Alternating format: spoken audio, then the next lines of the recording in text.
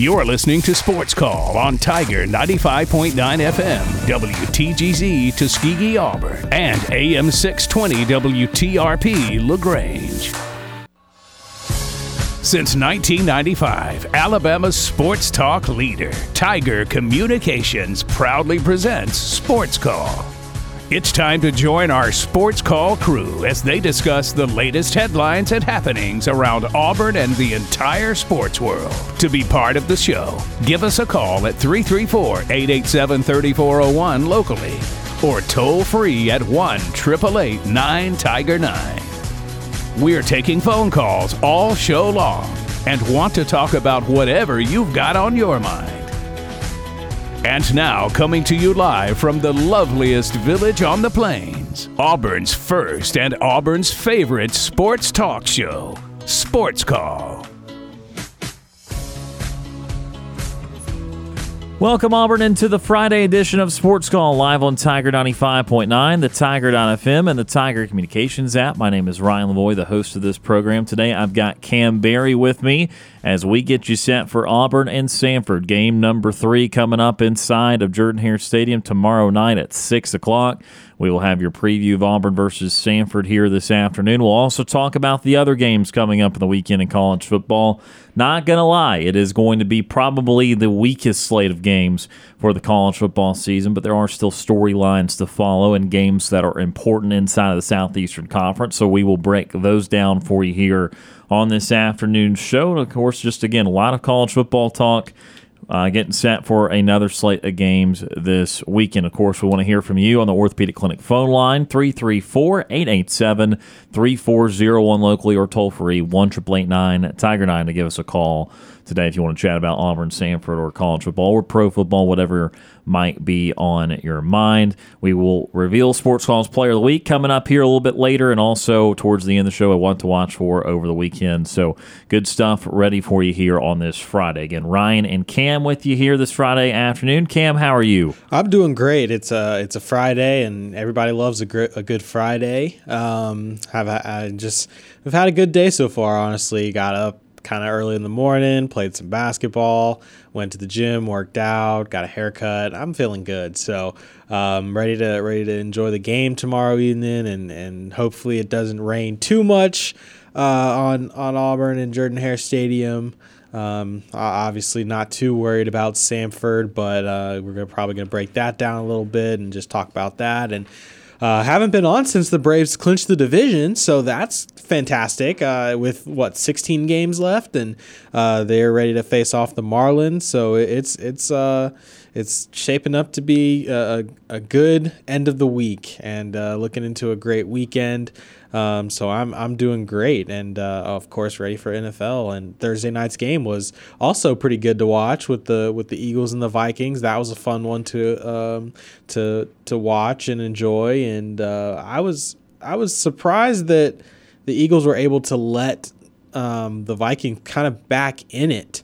So it ended up being a better game kind of towards the end there, and so I was glad with that. But I watched for some fantasy football purposes and was able to stay engaged. So, yeah, I'm doing great and ready to talk with you, Ryan, on a great Friday. Absolutely, and again, as you mentioned, it was kind of a similar story for the Eagles in Week 2 than it was for Week 1, where there was a part of the game that looked like they started to dominate, started to pull away. Yeah. And then in the final quarter, the other team this week being the Vikings, Week 1 being the Patriots, able to get back in it, but still defending NFC champions 2-0 on the season. Up next for them at Tampa Bay in Week 3 on Monday Night Football. Amazon season kicked off last night, and Herb Street and Al Michaels and all that good stuff. The crazy travel schedules of Kirk Herbstreit this time of year. So to keep you abreast, so he's in Philly last night. Right. Which, by the way, had an Auburn flavor. Get to that in a second. Was in Philly last night, going to Boulder for the Colorado game day. Every pregame show in the country is going to be in Colorado tomorrow. Yeah. Then, he's not doing that game, though. He is going to Gainesville Saturday night for Florida-Tennessee, which, again, that is one of the better matchups of the weekend, and that kind of shows you where we're at this weekend. But so going from the Northeast out west, back to the southeast in a matter of 48 60 hours, something like that. So that's a lot. It's a lot of traveling this time of year. And the Auburn flavor I speak of last night, for those that do not know, Independence, one of Auburn's Eagles, Bald Eagle, went to Philadelphia, went to Lincoln Financial Field, and flew before the game, similar to how, obviously, the flight goes here at Jordan-Hare Stadium. Obviously, there was not a plethora of shouting War Eagle. Right. But the Auburn's Independence did fly last night at Lincoln Financial Stadium. So that was a cool sight, and they'd been up there this week getting ready for that. So a different opportunity there, and so that's why I said beyond just Aaron Sipos punting for Philadelphia, there was a little Auburn flavor there. But let's start things off today, of course, by previewing this Auburn and Samford game. And as we've mentioned throughout this week, there's obviously not going to be a lot that you can feel immensely confident about just because you see it on the field against Samford. Case in point, the things that you felt confident about after the UMass game, the Cal game was the antithesis of that. You felt a little concerned, and I say you meaning us in general, not just you, Kam Berry. We felt a little bit nervous about the rush defense for Auburn. We felt a growing confidence in Auburn's offense. We felt confident it could be a semi-high-scoring game. It was none of those things. Auburn's rush defense was quite good. Their defense in general quite good. Auburn's offense in general quite bad. Some good rushing stuff from running backs, but also fumbles to negate that, and then, of course, the quarterback conundrum. So it is a little bit difficult, admittedly, to look at this Samford game and say, hey, here's how Auburn can now prove that they are good at blank. That being said, though, there are still do's and don'ts of the game. And so what are some of those, Kam, when you look at Auburn and Samford, and what needs to happen, what should happen, and things to avoid, I guess, from this game? Well, I think we should just avoid turnovers and mistakes, honestly. And I don't really expect a lot of that from Peyton Thorne and however Robbie Ashford gets his time in there. I just want to limit the mistakes because there were a lot of those. And with the runners, with the running backs, not turning the ball over, holding on to the ball security. Maybe all the running backs, Jarquez and Damari were walking around, the entire week with a ball in their hands, and they were knocking it around maybe for ball security. So those are things that I really want to see. I kind of said earlier in the week, I want to see the wide receivers get open. I'd really like to see I'd like to see more on the offensive side in terms of throwing the ball. I just want to see that we can take those shots, that Auburn can stretch the field a little bit more, because it just seems like they haven't been able to do that in 2 games already. Not really and truly. I know they stretched it just a little bit. I think Auburn was at like the 30-something yard line, and Peyton threw a touchdown to, I think it was to Jay Fair maybe in the first game against UMass, if I remember correctly. It was kind of like a seam route down the middle.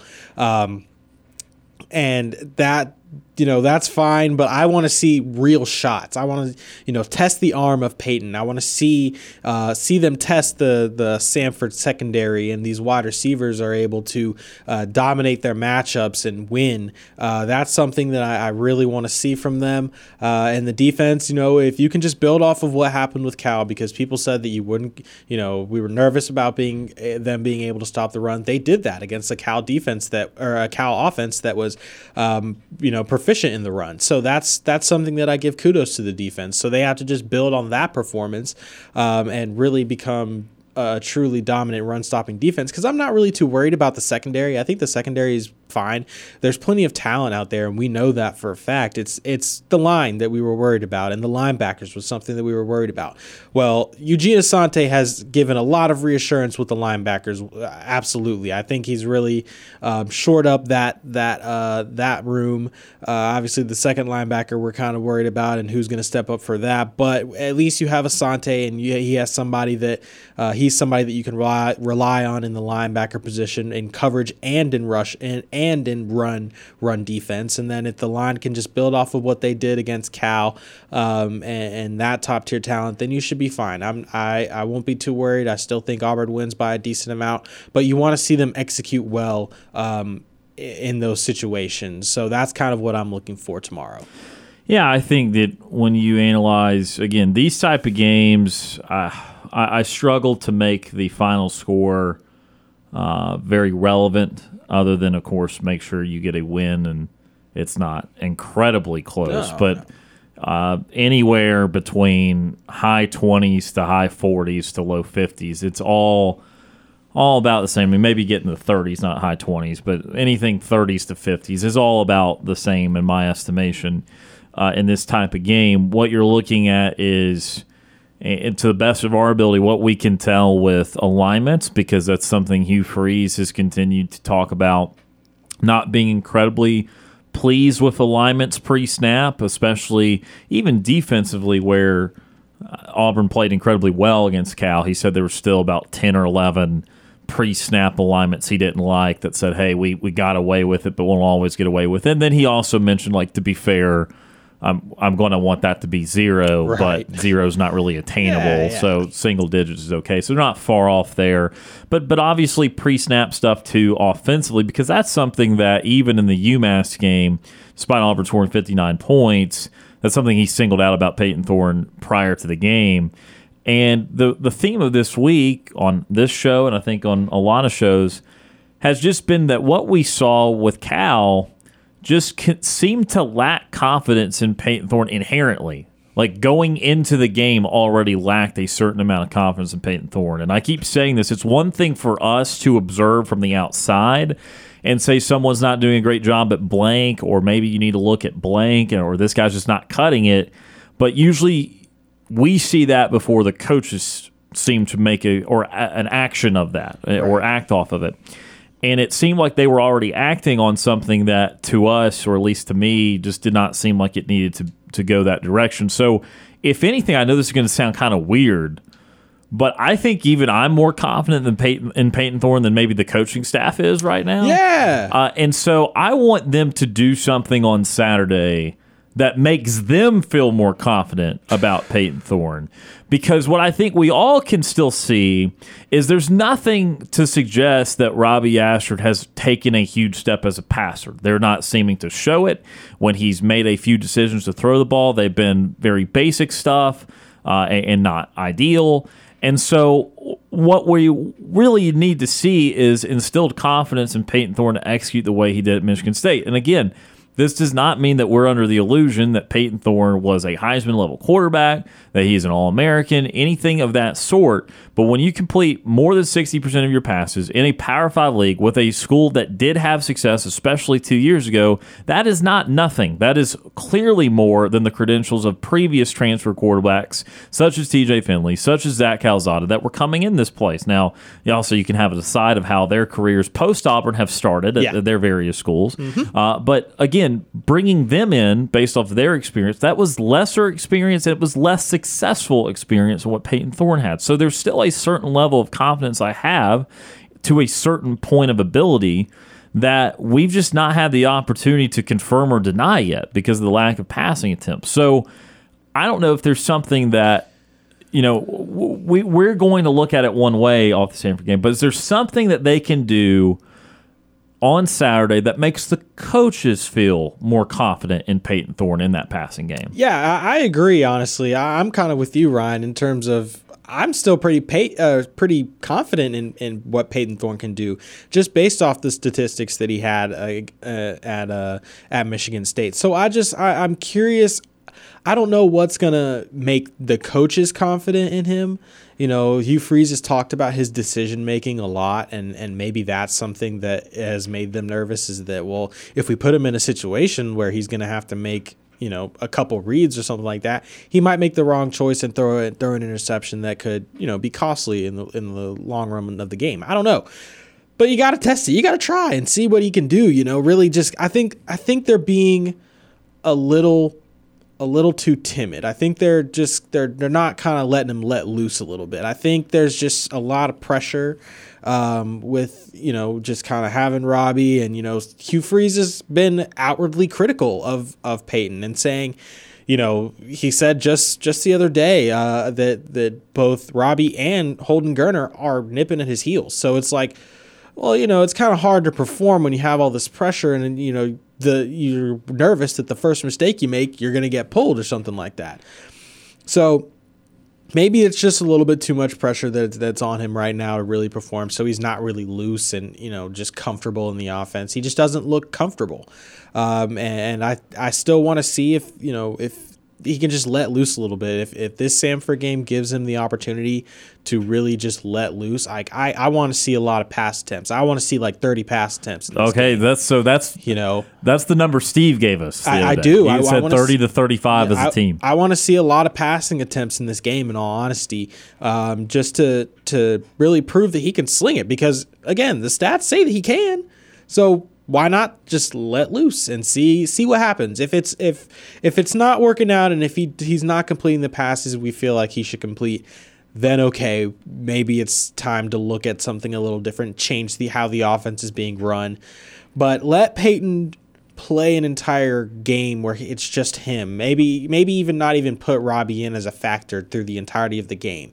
Maybe just see if without Robbie in there, without having him, kind of in the red zone, how they've been running the offense, switching them back and forth. Let Peyton get into a rhythm. See if that works out. See if he can get the offense to move the ball. And maybe you'll have something. That's where I'm at. We just got to see. So this Samford game is an opportunity to do that because you're going to Texas A&M next weekend, and you got to figure out. I mean, the identity of the offense is running the ball. We know that, but you got to be able to pass the ball. You got to be able to stretch the field because if not, then you can't run the ball. It's just going to become predictable at that point. So you got to be able to stretch the field some type of way. So with Peyton, you got to be able to. This should be a game where you give him the opportunity to let loose a little bit and just sling the ball. You bring up something interesting there. So I want to talk about this. So the messaging continues to be from Hugh Freeze. Robbie Ashford's important. He's going to play, right? That's the message that's continued. Right. And we all have our varying opinions on what that should look like, if it should look like anything at all. So what about this week? You have the opportunity, because this is a team you should still throttle. This is a team that you should be able to guarantee second team gets in. What if you just don't play Ashford in any packages? No. Until you have now made the ability to put your second string in, and then he can run whatever. And I know some people want to see Gerner. The trade-off here is you give Ashford a few drives with everything as you're up 35-0, 42-3, whatever, in the third quarter, and you just commit to Ashford's we're not doing this package in this game, and there could be a multitude of reasons for that and what it would signify, but he's not doing it. We will promise him his playing time in that he's going to be the second-string quarterback, and we're going to get to the second string because we're going to beat Samford by a lot of points. But what if you just don't pull the package? Now, does that mean you don't use that package against A&M? No, it doesn't at all. It doesn't at all. I'm just saying, let's focus on letting Peyton get comfortable as a passer. I think that's a high priority thing right now because we know that Auburn's going to be able to run the football. You know that when Robbie gets in there, Auburn's still going to run the football. Whether, like I've said on Wednesday, it's got to be creative because the sweeps just kind of are predictable, and with the talent that Auburn's going to be facing down the line, that's just not going to work consistently. I mean, even against Cal, it didn't work well. So imagine with the likes of Texas A&M and the likes of Georgia and the likes of Alabama, even still, it's just not going to work. So you got to be able to create some creativity at that point. But with Peyton, you just got to let him get comfortable. You have to. And so if I'm Hugh Freeze, I'm talking to Robbie. I'm saying, listen, I'm not saying we're not going to use you. I still want to use you. But right now, I need to get Peyton comfortable in this offense and let him throw the ball some. Yeah. Okay, we need to throw the ball. We need to stretch the field. So I'm not saying I'm not going to play you. I'm not saying you're benched, nothing like that. This is for Peyton's benefit and his benefit only, that we need to get him comfortable and pull out all the stops with the offense. Let him just run it by himself completely in the Samford game, and then we'll revisit what your package is and what that looks like and how we'll still be able to use you to benefit us and help us win games. But right now, this is the priority, and I don't want you to feel any type of way about it or anything, but this is how it has to be for this game alone, because it's going to be a game-by-game basis of what's going to make Robbie effective. And right now, and Peyton's going to be playing no matter what. So you got to figure out a way to get him going. You have to, because this is the last game before we get into the SEC schedule, and we're going to need him to pass the ball accurately and be comfortable in the offense if we're going to look to win games. We're going to go to our first timeout of the show, but we're going to continue this conversation after this timeout. We'll continue to talk about the quarterback dynamic and about things we want to see in Auburn Samford, and just continue this conversation right after this. You're listening to the Friday edition of Sports Call on Tiger 95.9.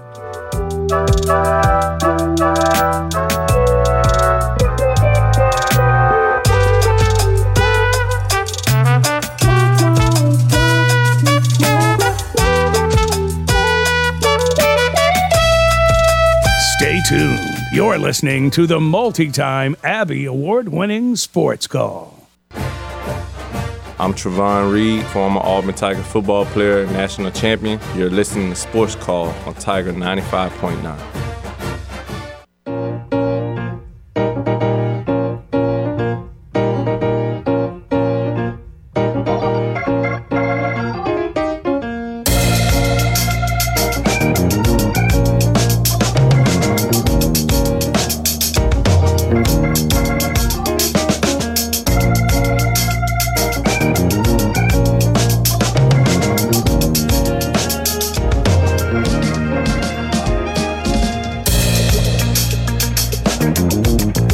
Welcome back to Sports Call, Tiger 95.9. Ryan Lavoie and Kam Berry with you here on this Friday afternoon. Of course, want to remind you that we've got a bunch of football on our Tiger Communications family of stations this weekend, starting tonight with high school football, as you've got the Beauregard Hornets got the Tallahassee Tigers. That airtime's around 6:30 right here on Tiger 95.9. Kickoff shortly after 7 o'clock.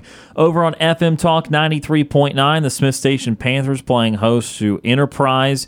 That one, same credentials there, around a 6:30 airtime, 7 o'clock kickoff. And over on FM Talk 93.9, after the conclusion of that game at 10 o'clock, the Alabama High School Athletic Association scoreboard show. And we also don't want you to forget that tomorrow, the football does not stop, of course, as we continue on with our Compass Radio Network game of the week, and that will be LSU at Mississippi State. And the airtime for that one's around 10:30 with kickoff shortly after 11 a.m. And again, that is on FM Talk 93.9 as well. So stay tuned to all of the football all fall long. Football. Indeed. We continued to preview Auburn and Samford. Before that break, we were talking a little bit about the quarterback dynamic. And we've been talking about what should occur with quarterback playing time against Samford and the lack of a Robbie Ashford package or a wait till the entire second string can come on, that sort of thing. And I think this is an interesting conversation because I feel like I label me as guilty of it too. I think we as a collective have focused so much on what this package would or would not be, if it'll be successful or not. But the thing you absolutely have to get right is that when Peyton Thorne's on the field, the offense functions well. Has to be. And I think we've, again, myself included, guilty of focusing too much on what the package needs to look like, how often it needs to be out there, and that sort of thing. This game needs to be about whatever the coaching staff can find confidence-wise in Peyton Thorne. And if Peyton Thorne can continue to be more confident in this offense. And if those things start to click, and Thorne is more confident, and the coach is more confident in Thorne, then in general the offensive success will increase. Because guess what? The Robbie Ashford package is no good if you can't make it inside of a red zone to use as a running threat or as a change of pace or that sort of thing. It can't be a fill the holes in the sinking boat type of scenario like it was against Cal.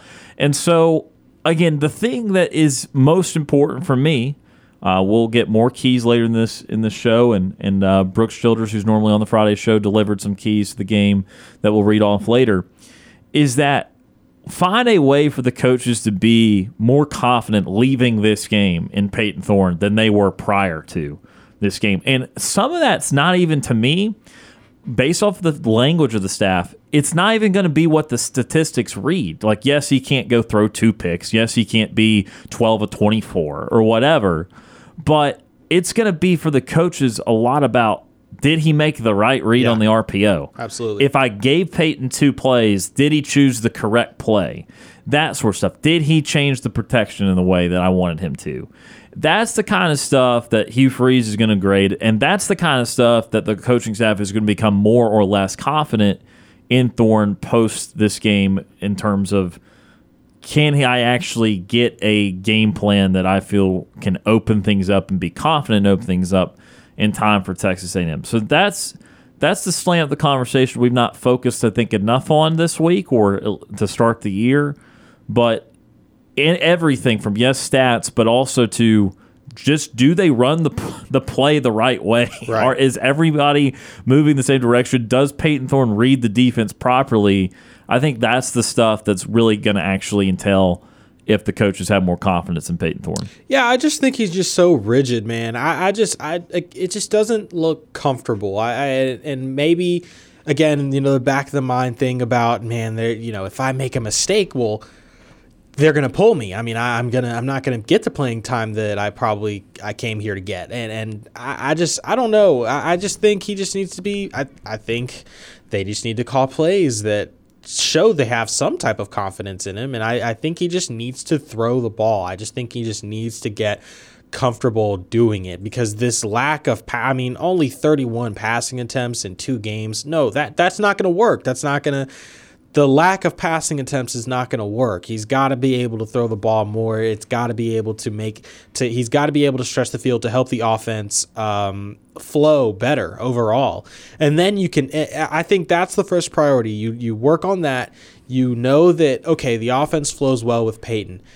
Now we can throw in this extra dimension that is Robbie Ashford and change up things and switch it up, and that's how you kind of make it more interesting. It's like, well, yeah, of course we have this quarterback that can make things work. He can throw the ball. He can, make the right reads. He can, RPO, whatever, run it a little bit if he needs to, whatever.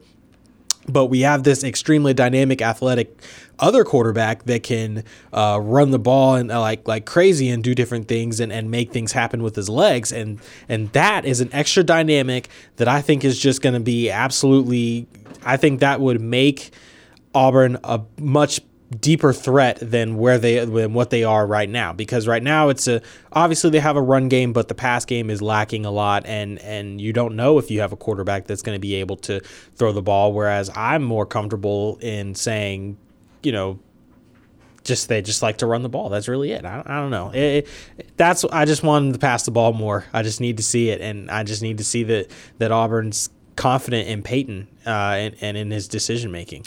I came into the Cal week saying that I was pretty confident Auburn's offense would be good this year, be pretty confident that it will at least develop throughout the year. Maybe wouldn't be a lead offense, but it would end up being pretty solid. Just need to see more from the rush defense and that sort of stuff, maybe defense at large. Obviously, leaving that game feels a little different. What I do still feel confident in offense is those running backs and is that running game. Again, the stat I read earlier this week was just running backs running. Okay, no quarterback runs, no sacks, no knees at the end, just running backs. 23 carries, 130 yards against Cal. That is 5.6 a carry.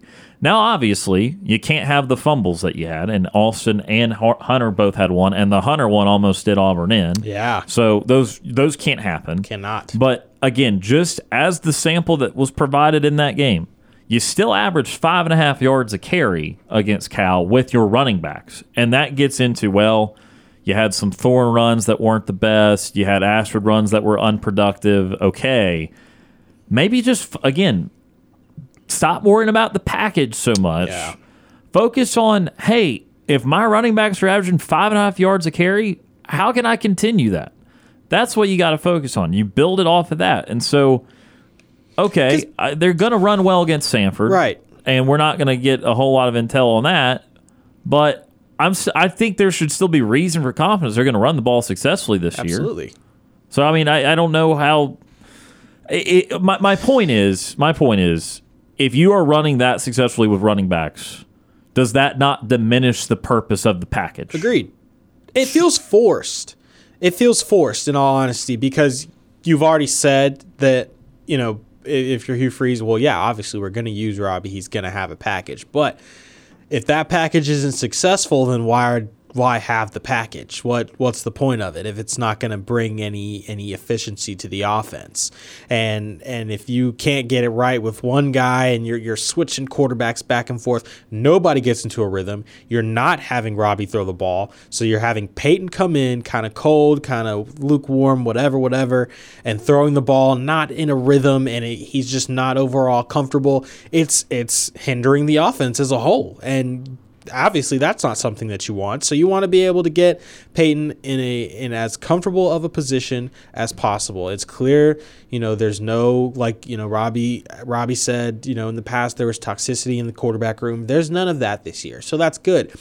So Robbie's able to kind of swallow, any bit of, the pride and understand that, his role is obviously very different from the role that Peyton has, but Peyton has to thrive in his role first and foremost for Robbie to be able to be successful in his role. I think they have to go hand in hand.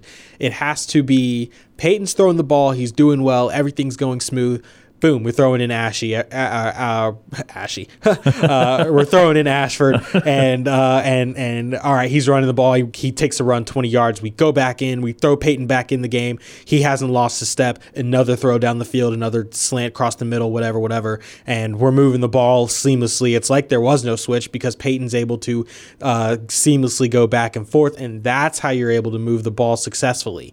I mean, the run game is going to be working just fine, but again, like I said, if you can't pass the ball or stretch the field, that game becomes diminished in itself, and it's going to hurt the offense as a whole, and then you're not going to be able to score a lot of points, and then your defense is going to be tired because you're getting on 3 and outs every drive, and that starts to affect your defense. So it has a trickle down effect. So you got to be able to find some sort of balance and efficiency, and just like I said for this game, I just think you should just focus on getting Peyton comfortable. I think that should be the first and foremost priority, and just talking to Ashford, sit him down, say, hey, I'm not saying we're not going to use you, but we just need to figure this out. This is what we need to figure out for this week and for our offense to thrive in future games, because Peyton has to be comfortable, and if he's not, it's not going to look good. It's going to be ugly, and Auburn's not going to be able to score any points. Well, and Steve brought this up. I'm referencing Steve twice now. I mean, it was a productive call yesterday.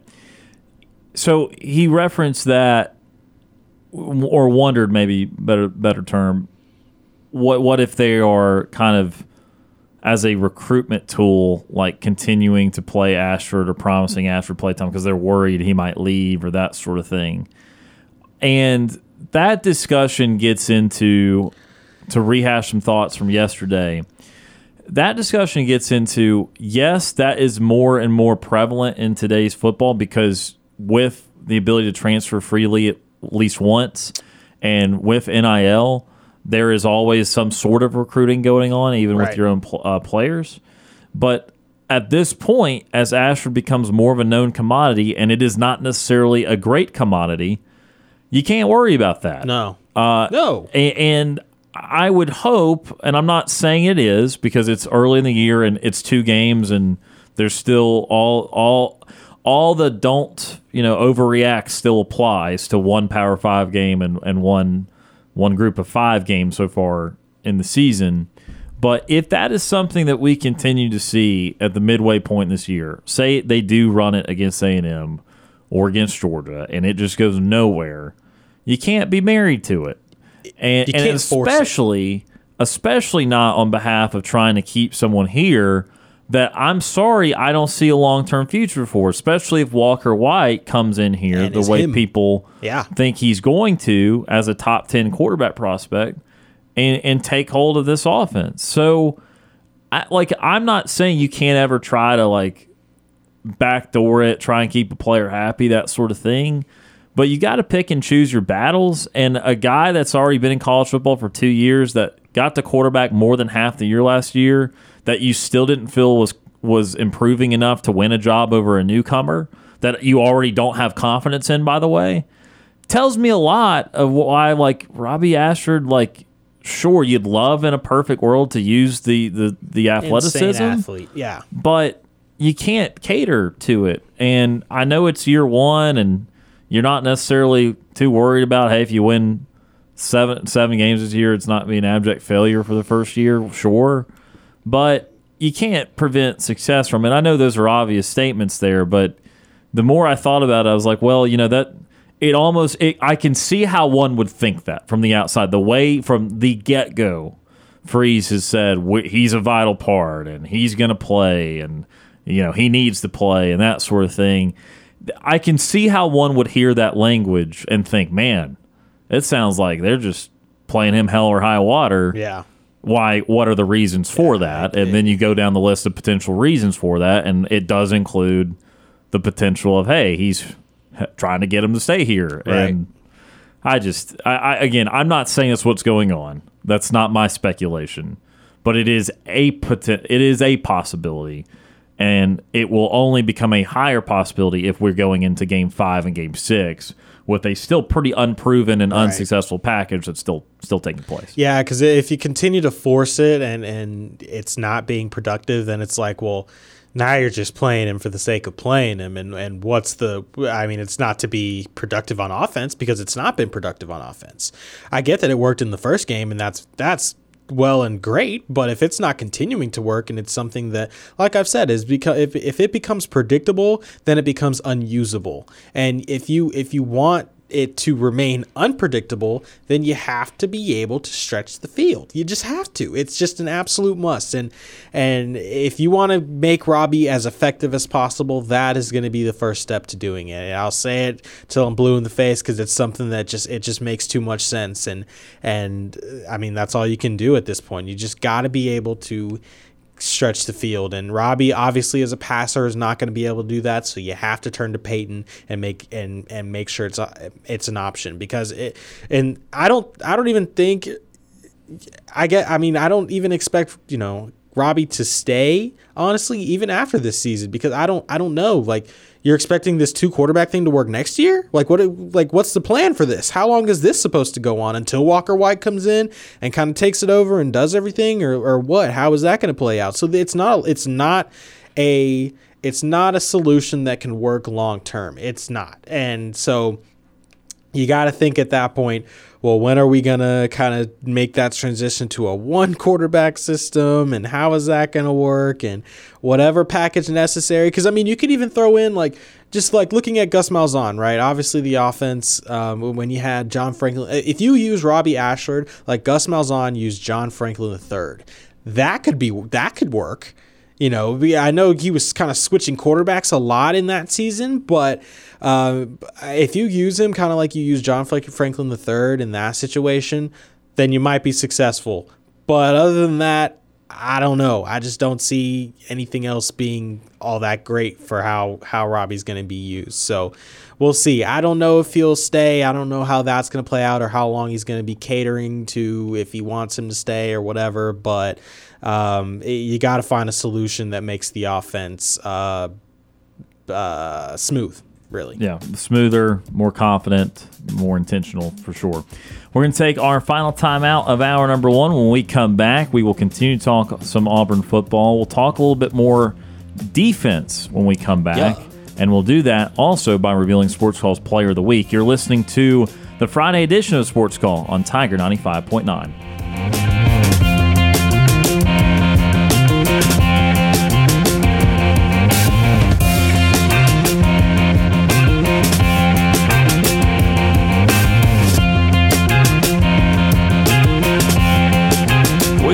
Timeout. Sports Call will be back after this quick break. I'm Deshaun Davis, former Auburn Tigers football player and all-SEC linebacker. You're listening to Sports Call on Tiger 95.9.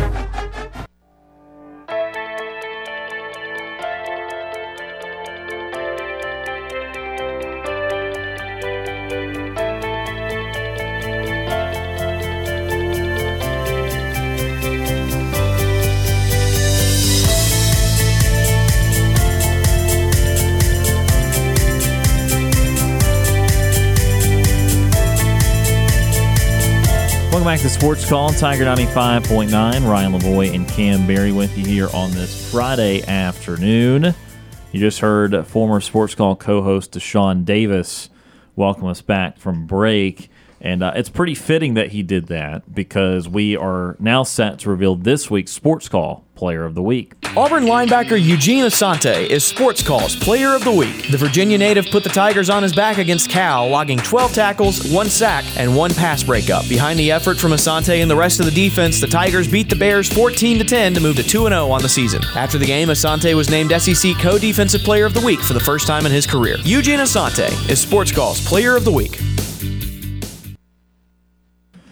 So there you have it, Eugene Asante, this week's Sports Call Player of the Week. Again, a big impact from Asante and very necessary with the Austin Keys injury, with just uncertainty in the linebacking room. And so far what we've seen is from Asante, likes Donovan Kaufman, who's hopeful to play this weekend. You've seen guys that not necessarily have to be involved in run stop, have to be involved in the line, be very involved at the line of scrimmage, and that has produced, or certainly in the Cal game, produced very good results stopping the run. Yeah, absolutely it has. I mean, I really use the term, honestly, just gang tackling as a whole. They've been very aggressive, and obviously the motivation with Cal was what Jaden Ott was saying in the press, and so obviously the defense came with a lot more fire. But you want to maintain that fire, honestly, as the season goes on. You know that kind of some people think, okay, well, we might be able to run on Auburn's defense. Well, hopefully after the Cal game and as you get into the Samford game and go into Texas A&M, you're proving to teams, no, we're not as easy to run on as you think. We have more pieces than you think, and Auburn will be able to just build off of what they did against a highly talented run offense in Cal. So this Samford team that comes in here, not really much of a rush team. They are at the FCS level a passing team. Their quarterback Michael Hires has thrown for over 300 yards in both their games, even in the loss to Western Carolina when they lost 30-7. He threw for over 300 yards, 1 TD, no picks. So that's a passing team, which again sets up pretty well for Auburn's DBs. Could that provide a random freak big play? Sure, that can happen from time to time. I highly doubt we see what happened to Dan Mullen's last voyage there in Florida in 2021 when it was 70-52 Florida and Samford. Good grief. Last year, Samford played by their standards there, a respectable game against Georgia. I believe only dropped at 33-0 in Athens. So the Bulldogs have had a couple of more successful than normal FCS results against some of the SEC schools here, but still not anticipating anything. Again, certainly like 70-52. Want to see, though, as we've talked about, some different offensive concepts, but I think that Samford's defense is again not the high point. Western Carolina was doing a lot, both ground and air, against them. But defensively, I think it's safe to say that you're just trying to gain more health. You're trying to gain more health. I know Nixon got banged up. I know Jalen McLeod has been banged up. Some corners for Auburn getting banged up in the last game. You had Donovan Kaufman go out with a little bit of an injury. Like I said, he's still hoping to play tomorrow. It's one of the, I don't want to say cop-out answers, but one of the generic answers about games like this where it's like, yeah, just get healthy. Yeah. Offense, we agree that's not the case. You need to do things. Obviously, you don't want injuries, but there's real things to figure out offensively. Defensively, though, this is certainly one of those where you just avoid injury, avoid anything catastrophic in terms of a bunch of big plays. And you get ready for A&M. Yeah, absolutely. Just, get right, a good get-right game for the defense. Again, like I said, just continue off what you did against Cal. Like you said, Ryan, this is going to be a team that's going to drop back to pass a good decent amount, so the pass rush just needs to be present. They need to be, in the backfield, living back there as much as they possibly can. The DBs, they just need to continue to do their jobs. I think, like we can all agree, that's one of the more talented rooms that Auburn has on the field. So just kind of build off of that and continue to dominate on the outside if you can as a DB. And the safeties, just, don't let any too big of plays happen. Just protect over the top. It's really what it is. Nothing behind you, right? And as that, like you said, it's just a game to get healthy and get right on for the defense and continue to build off of what they've done against Cal and get ready for Texas A&M because they're going to try and put up a lot of points. Yeah, Connor Wegman did have a good game against Miami, albeit in the loss, albeit with a couple turnovers. He was productive moving the ball, but yeah, Samford should not be having anyone that you have to just absolutely worry about over the top. Should be able to be fairly aggressive if you want to be. Also, Western Carolina sacked Samford 6 times last weekend, so great opportunity for Auburn's pass rushers to get some good licks in there and that sort of thing. And so, again, I feel uncomfortable not because it's like some important guess on situations where do teams like this actually score points? When do they score the points? That sort of thing. Because ultimately, I'm just not going to take much stock into it as long as Samford's not racking up 300 yards the first half or something, or 3 touchdowns, something egregious. You're just not going to find me to care much about it. So if you're asking, does Auburn shut out Samford again? I think they've shut them out 17 or 18 times out of the 29 meetings. Maybe. But certainly could. But could Samford make a couple big plays or can Auburn have a turnover that sets you up? That sort of stuff is always really hard to predict. So I'm not going to tell you if Samford's going to get shut out or not, but certainly not expecting them to go up and down the field, and pretty confident this Auburn defense, when healthy, to be able to make a lot of positive plays. We are out of time for the first hour of the show, but stay tuned. Coming up in hour number 2, we're going to get into some of the other college football storylines across the country, kind of get you set for some of the SEC action and more coming up this weekend in college football with Kam Berry. My name is Ryan Lavoie. 1 hour in the books. We return right after this.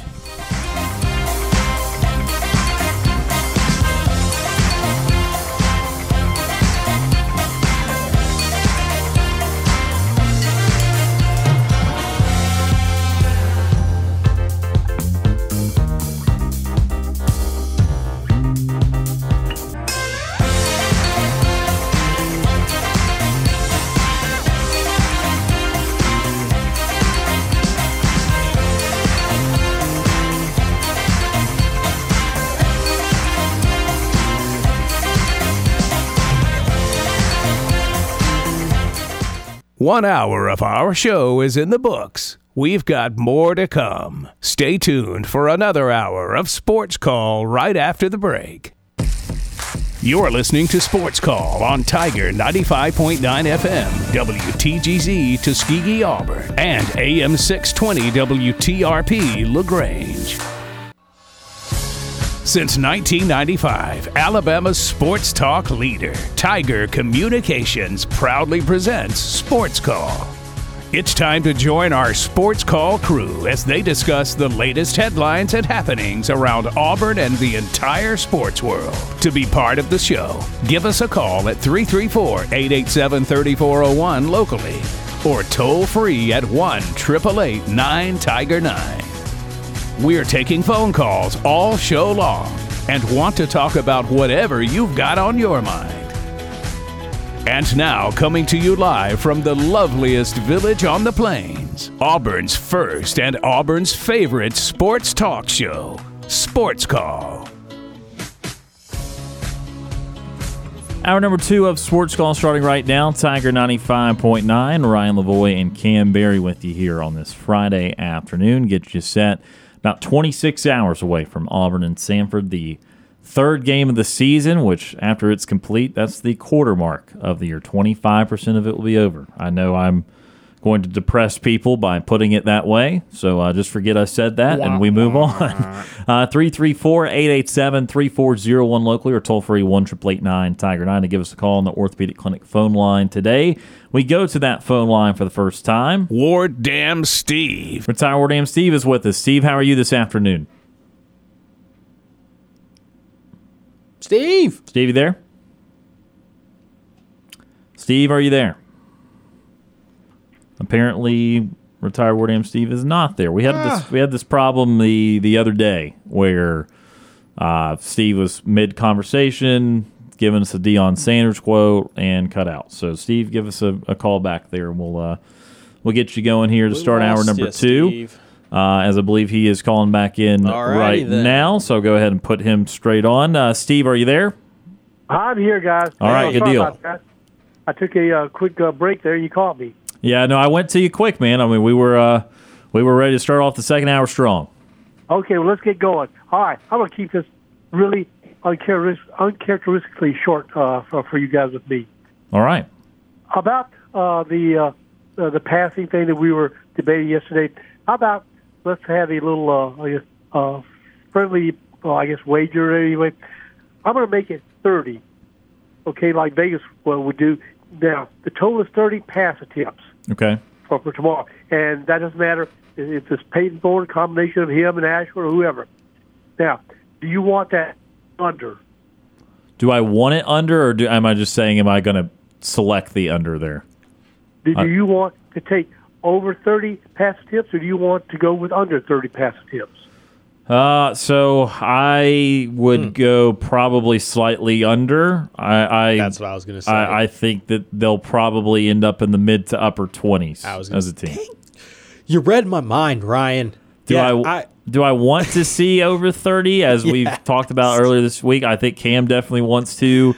I don't have a number in mind personally of what I want to see happen. I just want it to be successful.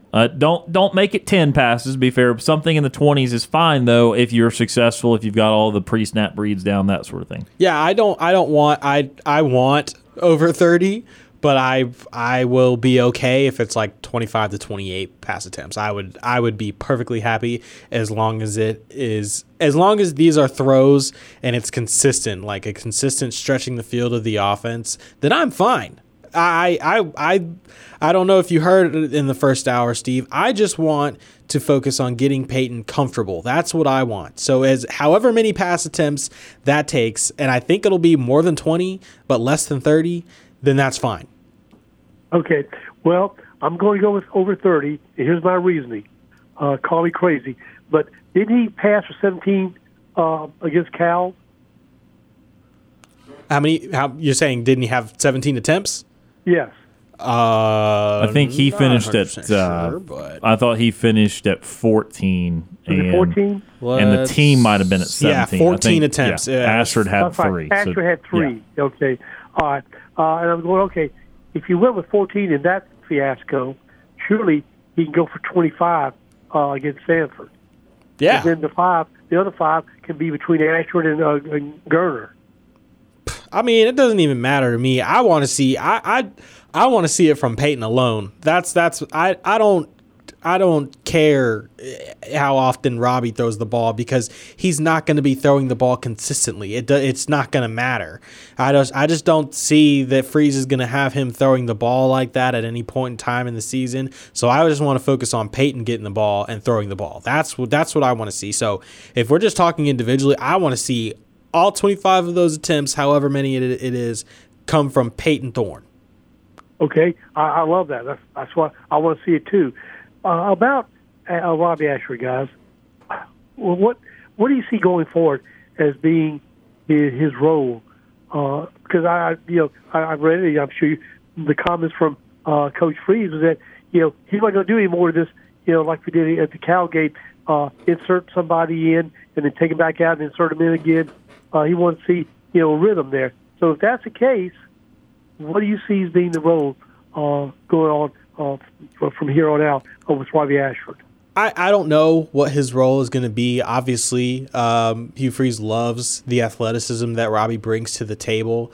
But again, like I said earlier, the way that Robbie can be the most impactful is when those plays can become unpredictable. When you can throw Robbie in a situation where it's necessary for him to run the ball and he can be successful. Because if not, then he's not going to be of any use, and the package won't be of any use at all whatsoever. Well, when you say in something that would be inserting in when it's unpredictable, but I can't even figure that out, because every time he goes in, the opponent's going to know, well, he ain't going to throw it. Right. It's got to be it's got to be creative. However that is, it's got to change. It's got to be more creative. It's got to be some misdirection runs, some different reads, something that even if he just hands the ball off, because then you're saying, okay, well, it's not automatically going to Ashford. We have to still account for the running back. It can't be that Ashford's going in there and it's always going to go to him. It's got to be able to say, well, he might just hand the ball off, or it's going to be, a misdirection play, a trick, something different, something creative. I said that on Wednesday. However, how that plays out is, for Robbie to be successful, is that has to become more creative. All right. Well, then how about this creative proposal? And I'd love to see it do it because they did it with Cam Newton. Remember in the Ole Miss game where he went out, I forgot who was that threw the ball to him, but he caught a touchdown Probably Cody pass. Burns, if I had to guess. Was that who it was? Yeah, I believe Probably. so. Well, how about that? How about let's have him go out, and he catches a pass, maybe thrown by Peyton Thorne. I think that what Tom earlier this week was talking about, that if they do that package, if they have the Ashford package, he wants to see Thorne on the field at the same time. And if that were to be the case, then that scenario would happen. Well, now, creativity. Yeah, creativity. So, I think what the difference there is, Ashford could have enough speed where hopefully he would be able to run right past somebody. And so, it would definitely be a trick play. It'd be one of those plays where it either works and you look like a genius, or it doesn't work and you look stupid. But, we all agree they will have to do something other than just quarterback sweep if they're going to make that package successful, and if that's going to actually be a valuable part of the offense. Okay. Now, what do you expect of the total, I guess, points to be? Western Carolina scored how many against them? 30. Was it 30? 30 to 7. Right? Yep, 30 to 7. Well, I'm thinking surely we can somehow manufacture at least 45 points against them.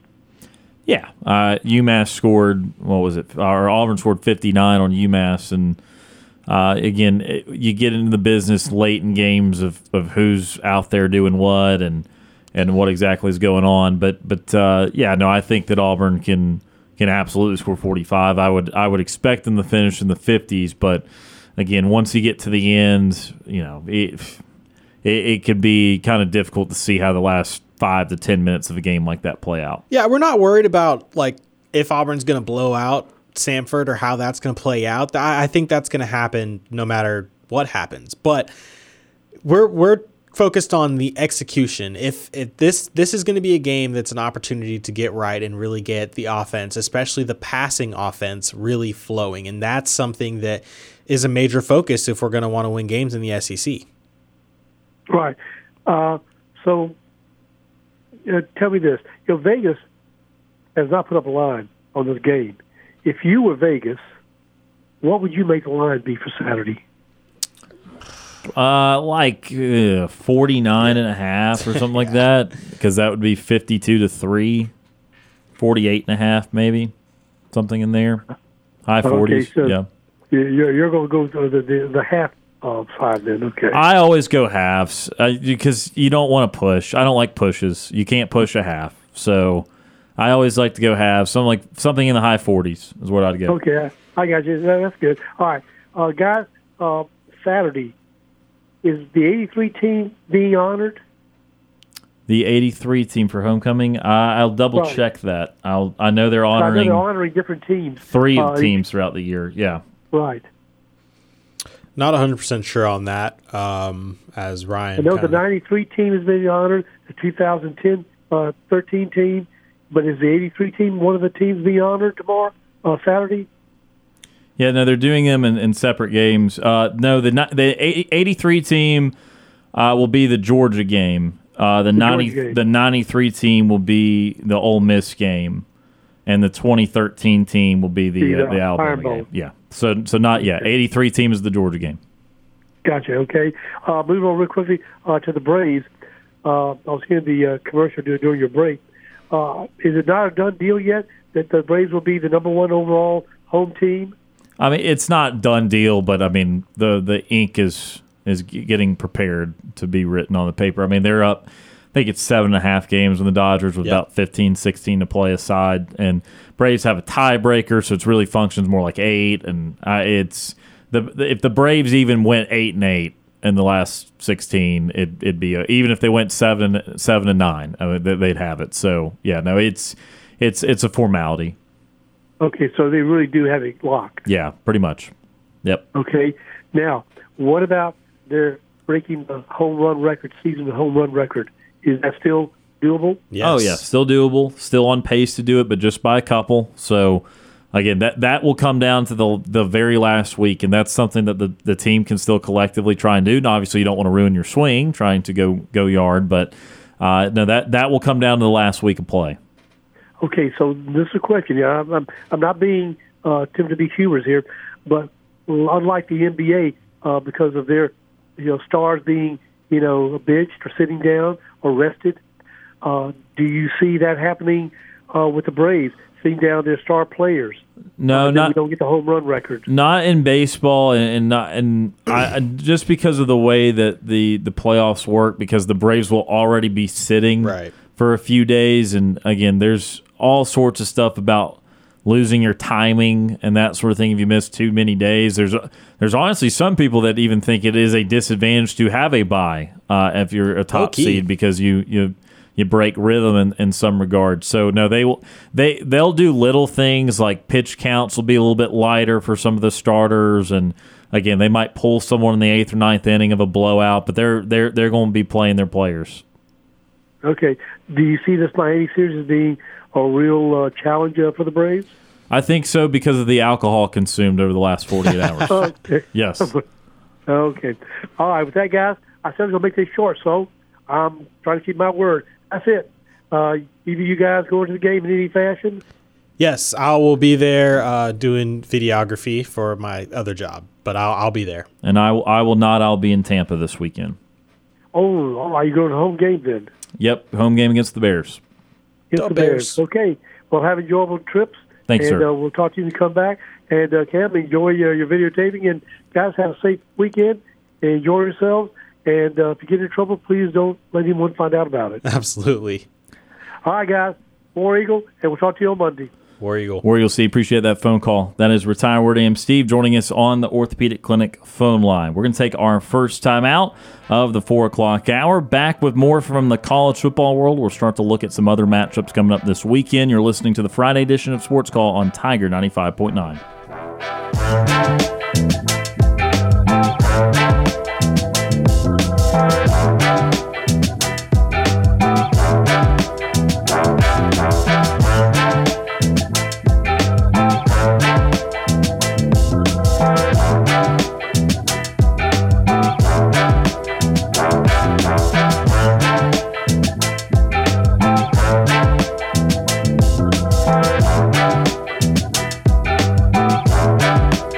Sports Call has been on the air since 1995. We're done paying the bills. Now back to Sports Call on Tiger 95.9.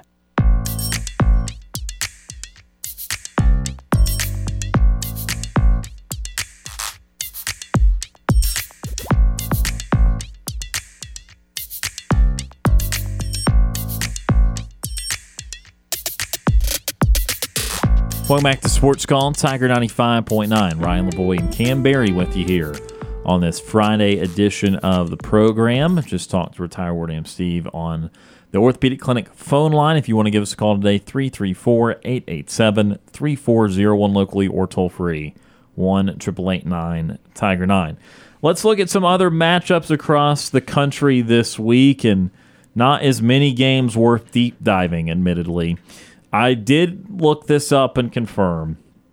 This is, in my opinion, the worst week of college football as a slate of the season. Even the weekend where Auburn plays New Mexico State and Alabama's got a small opponent prior to the Iron Bowl, that week is Tennessee, Georgia, which obviously will mean a lot to the East. That'll be fun. Or at least we figure it will. There's a USC-UCLA matchup, which is top 25 for now. And I think there was one other top 25 matchup or something appealing, maybe like a Washington and something. I don't Washington, Utah. I don't know. Something else maybe in the Pac-12 of worth watching. So this is the weakest slate. This weekend is the stereotypical weekend where it could be a nothing burger. There could be absolutely nothing like big picture wise that you feel too certain about, or you could have some home teams causing chaos against ranked teams. And so I'll go through some of these top 25 games. Michigan State hosts number 8 Washington. Okay, that's a game that, again, on the surface does not seem very appealing. Seems like Michael Penix will throw for all the yards. Yeah. But if it's 24-21 to start the fourth quarter, you got to check in and see what's going on. LSU at Mississippi State. Again, that's on FM Talk 93.9. You want to listen to that game at 11 a.m. tomorrow. Again, Mississippi State's the home team there. Kansas State, number 15, going to Missouri, former Big 12 matchup. Again, on the surface, do I think Missouri's winning? No, I do not. If it's close late, will you turn it on? Yes, you will. You've also got number 11, Tennessee at Florida. Don't know as much as maybe we wanted to after the Tennessee-Virginia game, just how lackluster Tennessee played against Austin Peay last week. Florida is already kind of forgotten about because of the Utah game, but like this is their first real good home game. I think they played McNeese State last weekend, beat them as they should. So, did we write off Florida too early, or did they deserve to be taken off the page? I mean, we'll see. So stuff like that. That's your kind of stuff this weekend. There's also some non-ranked games. BYU, Arkansas. Like, make sure Arkansas doesn't have a whoops moment. They beat BYU pretty easily last year, scored a lot of points. But Arkansas hasn't been looking too impressive from a scoring perspective. TCU at Houston. There's also in the SEC. I'm not going to talk about Vandy and UNLV. Please don't. Ole Miss and Georgia Tech. Yeah. Something like that. Georgia Tech looked competent against Louisville. God, so Haynes competent. King was playing pretty well. He was. That was a solid game, and then they collapsed. Yes, they did. He fumbled and stood there in the pocket, and then Louisville ends up beating Georgia Tech there.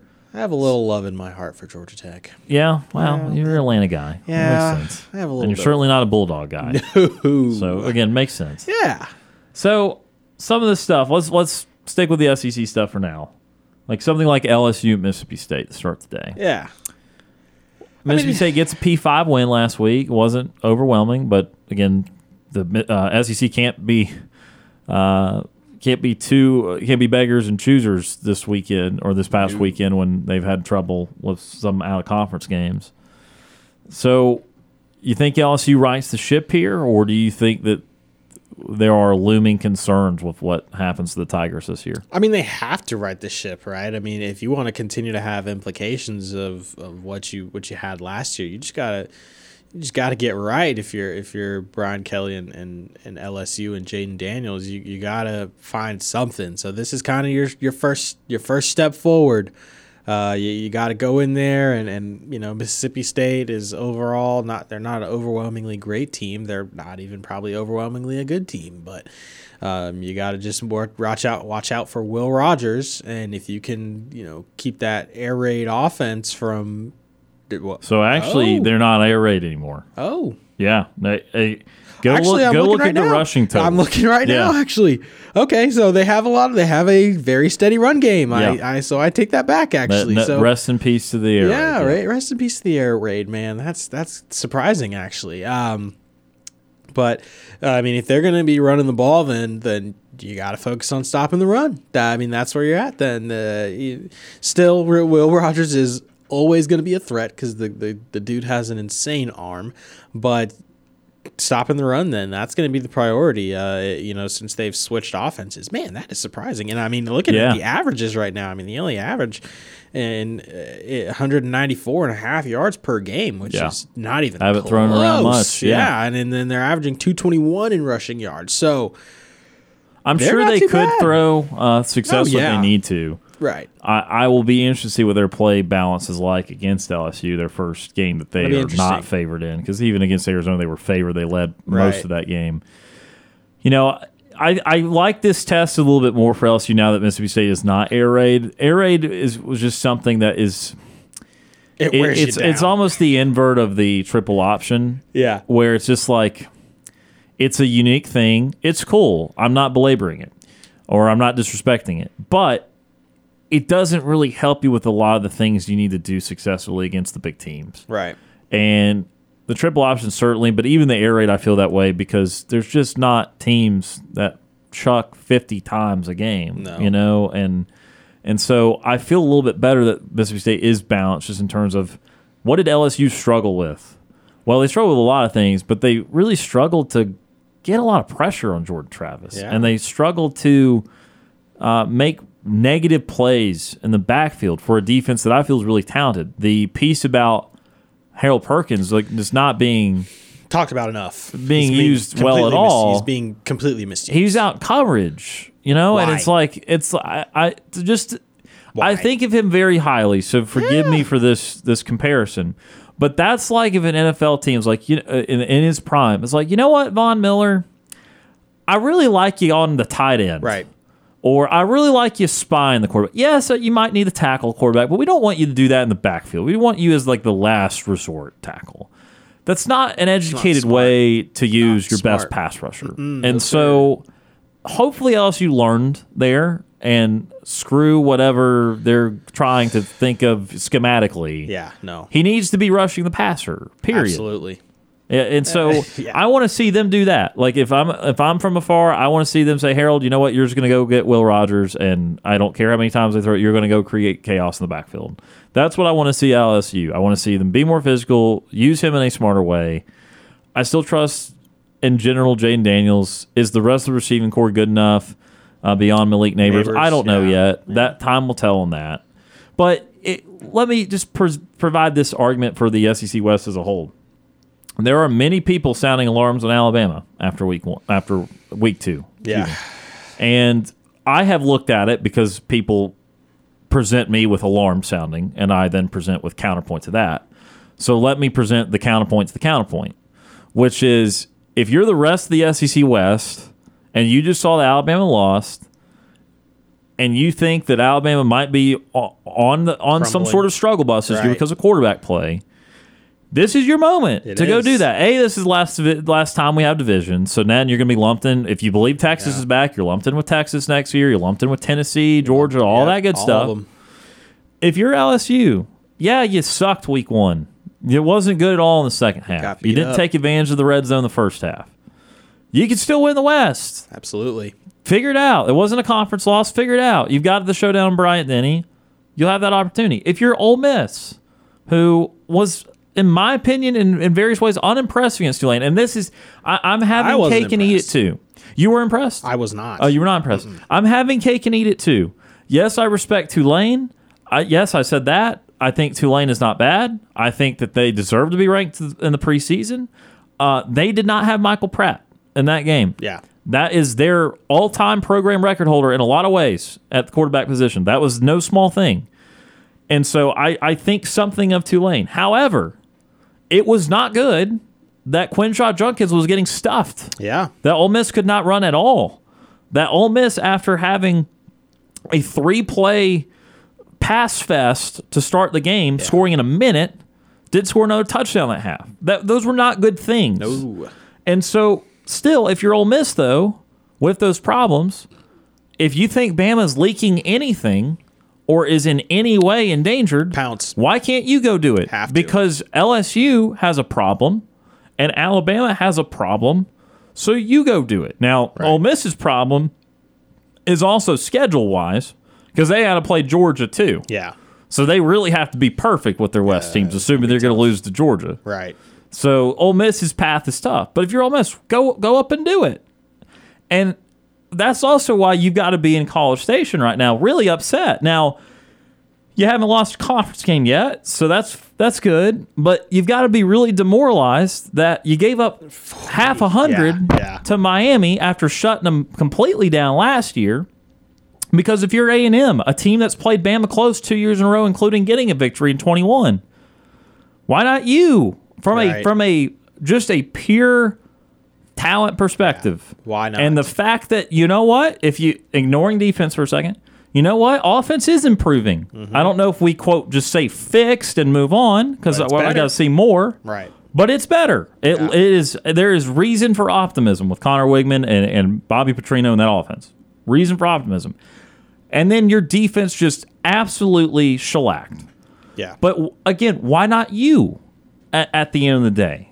And so the West is now got a little bit more of as wide open as it could be. Yeah, a little bit more of an opening just because of what's going on with quarterback at Alabama. And there's some other issues, too, based off the Texas game that I don't necessarily think will be exposed to the nth degree, especially at home throughout the year with a lot of the big games. But nevertheless, like, Bama doesn't lose non-conference games. They certainly don't lose them at home. So it's like it's a new thought process to work through where it's like, well, how beatable are they? And how can we get this done? And again, I proposed earlier this week, well, for Bama, you're looking at it, and I just told you the flaws of LSU, Ole Miss, and A&M, right? And you certainly don't think Mississippi State. No. And based off of Auburn's offense against Cal, you don't think it's time for Auburn yet. And then that only leaves Arkansas, and they've been a little lackluster. Yep. Like, if Sam Pittman went to a conference title game, I'd be floored. Like, just as a concept, would be absolutely floored. Right. Good for him. Shocked. He's going to enjoy Very a cold surprised. one. Yeah. But does not feel like that will happen at all. No. So your other contenders all have real issues, but they still have real opportunities. So I guess this week, and we'll get to a couple of these other games, this week is about stabilizing if you're these top contenders in the West. Can LSU regain the physicality, regain the sense of what to do defensively? Can Ole Miss run the ball all over Georgia Tech? Run it down their face, into their eye hole, out the end zone. Got to run for 250. Run all over them. Oh yeah. Can you do that? And then for, I guess A&M's got like they had New Mexico week 1. A&M's got somebody weak. They really their test will be Auburn in 2 weeks. Right. Those teams, right that ship. You know, Alabama, in case you have not heard, they're going new quarterback, South Florida. They did pull that trigger today. They're going to go with Tyler Buchner, the transfer out of Notre Dame. So Milrose benched. Good idea to do it this game, honestly. We hadn't really focused too much on the long-term quarterback battle, although our friend Anthony called in about it a little bit yesterday. This game makes sense for them. Yeah. Because they're not losing to South Florida. I think they're favored by like 38 or 36 or something like that. It was something like that. So they're not losing, even if Buckner's terrible. So let's see how the Tommy Rees-Buckner dynamic has worked. How that connection plays out. And look, to some degree, the point always remains when you pull quarterbacks, does Milrose's confidence get shot? I can't tell you that. I've not spent enough time analyzing the kid and just like how he would respond to something like that. But to me, this makes sense because if Milroe passes like that, plays the quarterback position like that against Texas, inevitably they will mess up and lose again. Yeah. And if you lose a second time, then you're guaranteed absolutely nothing in terms of playoffs. You might still win the West, depending who that slip-up was to. Right. But then at 10-2, having to play Georgia, I mean, you're uphill climb to make a playoff at that point. You know that's the goal. It's very, very uphill. Starting Buckner there makes sense. Your gut feeling, does this end up in Buckner succeeding and actually looking pretty decent, or do you think that's going to be a carousel this year? I don't know. I just based off what I saw from Buckner at Notre Dame, I wasn't relatively impressed. But you can wash that, whatever. You're at a new team, that's fine. Same offensive coordinator, so you got to see, maybe that connection does work. Maybe the Tommy Rees and Buckner connection works. Maybe that's something that they should have went with from the start, and maybe Saban was like, well, no, Milroe's my guy. I want to give him a shot first, and maybe, we'll see. Doesn't seem like anybody really separated themselves even during camp, and obviously, like you said, it was say the quarterback battle is kind of going to go into the season, and now they've made the change. So I don't know if Buckner will be the long-term solution. I would think that he would be, just because of the connection that he has with Tommy Rees. So maybe he'll run the offense better, but it could really go either way. I'm not sure. It could really go either way. And I mean, if he doesn't play well this game, then we might be seeing Tyler Simpson. So. But see, here's the thing about that, because I just talked about everyone's opportunity. say he does play poorly. Now, to be fair, even Milroe played great against, Middle Tennessee to start the year. Right. So Buckner could play pretty well, and we still not know what we need to know because, again, that's the nature of playing a certain kind of opponent. Absolutely. They do have to figure this out rather quickly because then it would start to hurt because the next week you play Ole Miss. Yeah. And now it is at home. Again, the toughest road games for Bama this year, obviously it flips. Last year they were going through the gauntlet. They had Texas on the road. They had LSU on the road. They had Tennessee on the road, all those things. Right. This year they got them all at home. So the biggest road games are at A&M and at Auburn. Because with all due respect to Kentucky, I'm certainly not thinking their Eastern Kentucky performances are going to bode well. Right. And then Mississippi State's the other road game, and I have my doubts unless they go in and beat LSU, and then we're talking about Mississippi State. Something. Yeah, then we're talking to Mississippi State. But the Ole Miss is next week. Right. So if if Buckner were to go, let me just give you a generically not awful, but kind of stat line. Let's give you 18 to 30, 200 yards, touchdown, and a pick. 60% passer, a little over 10 yards completion, touchdown, and a pick. Who you starting against Ole Miss? Yeah, is that enough? I start Buckner. Okay. Yeah, I roll with it because, all right, that's not bad, 60%. Because it's also not as good as Milroe's Middle Tennessee game. Yeah, no. See, now it's tough. Yeah, I mean, then you're really nitpicking at that point. You got to see because then, I mean, Milroe brings more in terms of running to the table, so then maybe that, adds an extra dimension to your offense, which it can be. But sometimes, just in that Texas game, he just hung out in the pocket a little bit too long, and sometimes he would clear out of clean pockets too quickly. So it just seemed like he was just a little too antsy in there, and just wouldn't make the right decisions and the right reads and things like that. So. That's kind of something that you've already seen from Milroe. Maybe Buckner's able to do it. If he's throwing a pick against South Florida, though, and then you're kind of like, what's he going to do against Ole Miss? And so then, like I said, you're nitpicking. So I don't know. I mean, I would think that you give him 2 games, though. You give him a relatively easy game and then a tough game. I mean, not to say Ole Miss is the toughest game, but it's tougher than Top South 3. Florida. Right. So and then just like Milroe had the opportunity against Texas. Now, Bama was still able to put up points, but I mean, ultimately they still didn't end up winning the game, and that obviously plays to defense and some of the issues that they have on that side of the ball. But the offense did have its issues where it did get stunted and it had its own set of problems. So I would give Buckner another chance just to see, how he goes up against the tougher competition that would be Ole Miss. And then you go from there. Then you got to make a decision. I don't even know if you see Simpson. Maybe not. Maybe you don't see Simpson at all. But you got to make a choice at that point. You're 4 games in. So listen to this. So that you say, well, that line doesn't sound realistic for Buckner. It's Alabama. It's South Florida. They're gonna.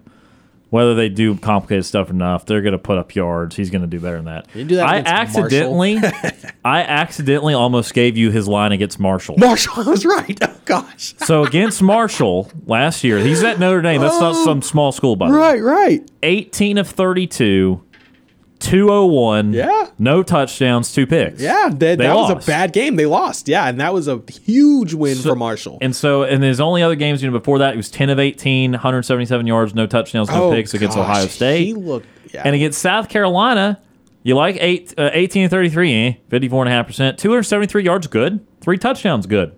3 picks. Yeah. So that's his 3 games at Notre Dame. And he's going to give you some touchdowns. He's going to give you some picks. And so that's why I'm saying, if he's going to turn the ball over. If he gives you a Marshall-esque line against South Florida, what do you even go with that? Or do you just go back to Milroe? Ugly. Man, because I remember watching that game too, and I was like, dude, this guy stinks. But I mean, just being straight up, and that was no connection to Bama at that point whatsoever. I'm watching this quarterback, and I'm like, we didn't know, not good, not great. And so, man, I don't know that. Just watching that game in general, I remember, and.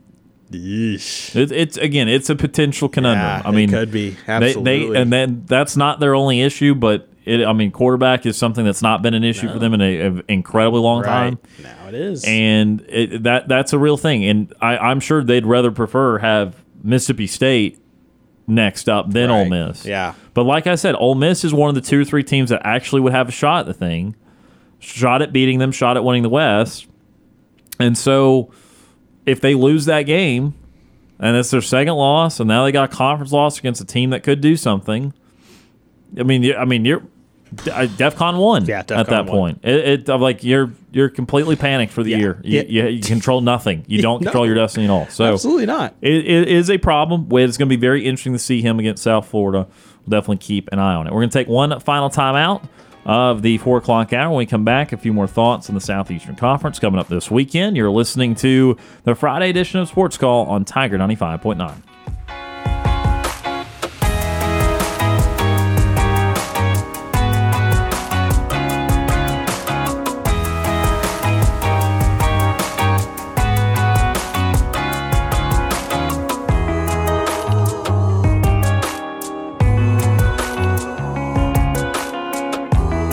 May we have your attention, please? Ladies and gentlemen, can I please have your attention? We're Auburn's first and Auburn's favorite sports talk show. Hi, my name is... What? My name is... My name is... Sports Call on Tiger 95.9. I'm Jeff Whitaker Jr., former Auburn Tigers defensive tackle and national champion, and you are listening to Sports Call on Tiger 95.9.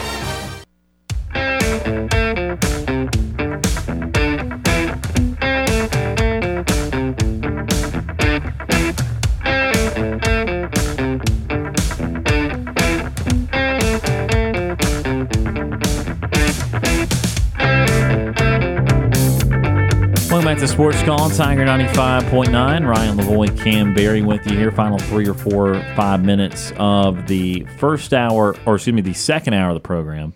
Now, if this was like 2019, this would be the first hour of the program. Right. Back to our 4 to 6 days, but decidedly 3 hours now. Yep. So just a few minutes left in the hour. We talked on the other side of the break a little bit about Alabama's quarterback change, a little bit about LSU, Mississippi State, a little bit about Ole Miss, Tennessee, and Florida. This is going to be a game that, again, falls under that definition of games I was previewing earlier where you just want to kind of, maybe you don't commit yourself to that game. Maybe you just want to snoop around the score. Right. Investigate after a quarter, after a half, see what's up in the third quarter. And if it's still a one-possession game, then kind of see what's going on there. I mean, of the Saturday slate, if I'm watching football, probably admittedly will be watching most of, if not all, that game in its entirety. I think it is a night game. Again, take inside baseball. I will not. 6 o'clock game. Auburn's going on at the same time, so you'll be watching Auburn. I'll be in Tampa. I do not have ESPN Plus there, so it's going to be very difficult for me. I'll find my ways to watch as much as I can, but so for someone like me, I might be watching a lot of the Florida game. I think that Tennessee will be okay. But what we do have to remember is, A, this is college. True. B, Florida's home environment is awesome. Also true. And C, Milton is still not a completely known commodity yet. It really isn't. So do you see Florida hanging in there? I think they might be able to. As long as they figure it out. Their running backs are extremely talented. So if they can kind of pound that football, then, they might be able to get something going. Obviously, you can't really tell too much from... Tennessee didn't. They played Virginia and Austin Peay. So it's not much that you can tell based off of because even the numbers are going to be skewed. Like they're only averaging 87 rushing yards per game allowed, and that's not going to be realistic. Yeah. So this will be their first test for at the very least on the rushing side of the ball. They're going to see a true rushing attack and see if Florida's going to be able to get some push there. Now I'm looking at these stats, and even Graham Mertz, he has more passing yards than Joe Milton, which is surprising. No one in their right mind is taking Mertz over Milton right now. No, nobody is. But you never know. If Mertz can kind of, if Florida can figure it out and kind of get some things going, have the home environment play to their advantage, then, maybe they can give Tennessee a run for their money. I still don't see them beating Tennessee. The line right now is Tennessee minus 5.5, which I thought that'd be a little bit bigger of a spread, but the home field advantage that Florida has obviously is playing a big part into that. So I wonder if I mean, if that's going to truly affect the game. So we'll see. I don't know. I do think that home field advantage is going to be absolutely major, though. Well, and again, I think it goes back to, look, Florida got beat up around in Utah, but it was at Utah. Yeah. The score ultimately was not incredibly decisive. I know that Utah could have won by more, absolutely. Yeah. But it was not absolutely demonstrative victory on the scoreboard. Right. And so if I'm just trying to come up with an argument for Florida, again, look, finding ways, even though it might look bad at times, finding ways to keep points off the board, hang around, home environment, the road team's the one that gets nervous late. Milton's, I'm trying to think, he played, was that at South Carolina last year when they lost like 63-38? I don't remember the venue there. I'm going to assume they didn't take one on the chin in Neyland. And I'm going to assume that one was at South Carolina. Was at South Carolina. Okay, yes, so he played in that environment, and he played fine because, I mean, they scored 38. Right, because that was the game that Hooker went down, right, or no? Yeah. I think because I think he went down, I don't know how. But they were already down at that point, Tennessee right, yeah, no, Milton still played fine. Right. So even in his games, like the Clemson game where he played pretty well in, and obviously this Virginia game to start this year, Milton's not played in too many tough environments. And I still go back to when Auburn went to Florida in 2019, and that year was getting to go to, felt like some of the great venues in the league. I was as impressed as any with Florida's venue. That was loud. Yeah. They can, when they care, they get. That place is tough. It's a rowdy fan base. And I mean, it was worth the win against Utah last year when objectively Florida was not as good as Utah last year. They just weren't. They weren't. They went 6-6. Utah beat USC twice, won a Pac-12 title, all that. Florida was not better than last year, but they beat them in the Swamp. So the Swamp is worth something. But every time I try to get some momentum towards thinking they might actually do it, I'm just like, Graham Mertz is just not going to pull that off. At the end of the day, Graham Mertz is not going to pull it off. Yeah. And Billy Napier's just not going to pull it off. Yeah. And they talk about a lot. They talk a lot about this in the NFL, quarterback-coach combination. Who would you rather have? Would you rather have Billy Napier, Graham Mertz, or would you rather have Josh Heupel and Joe Milton? We all know the answer to that question. Right. And there's other things that go into it, but if you start to break it down further, there's not a lot of Florida strengths anyway. So, again, that's where I lean. Even on the road, I think Tennessee would be okay. But I will not be surprised if Florida's feisty and if Tennessee gets just tested in various ways. That'll do it for the second hour of the program. Coming up in the 5 o'clock hour, the Sports Call 5 at 5 presented by Southeastern Land Group. A few more thoughts on Auburn and Samford coming up in about 25 hours from now. Also, a few more thoughts on the rest of the SEC, including number 1 Georgia taking on South Carolina, and some thoughts on the college football landscape as a whole this season so far. You're listening to the Friday edition of Sports Call on Tiger 95.9.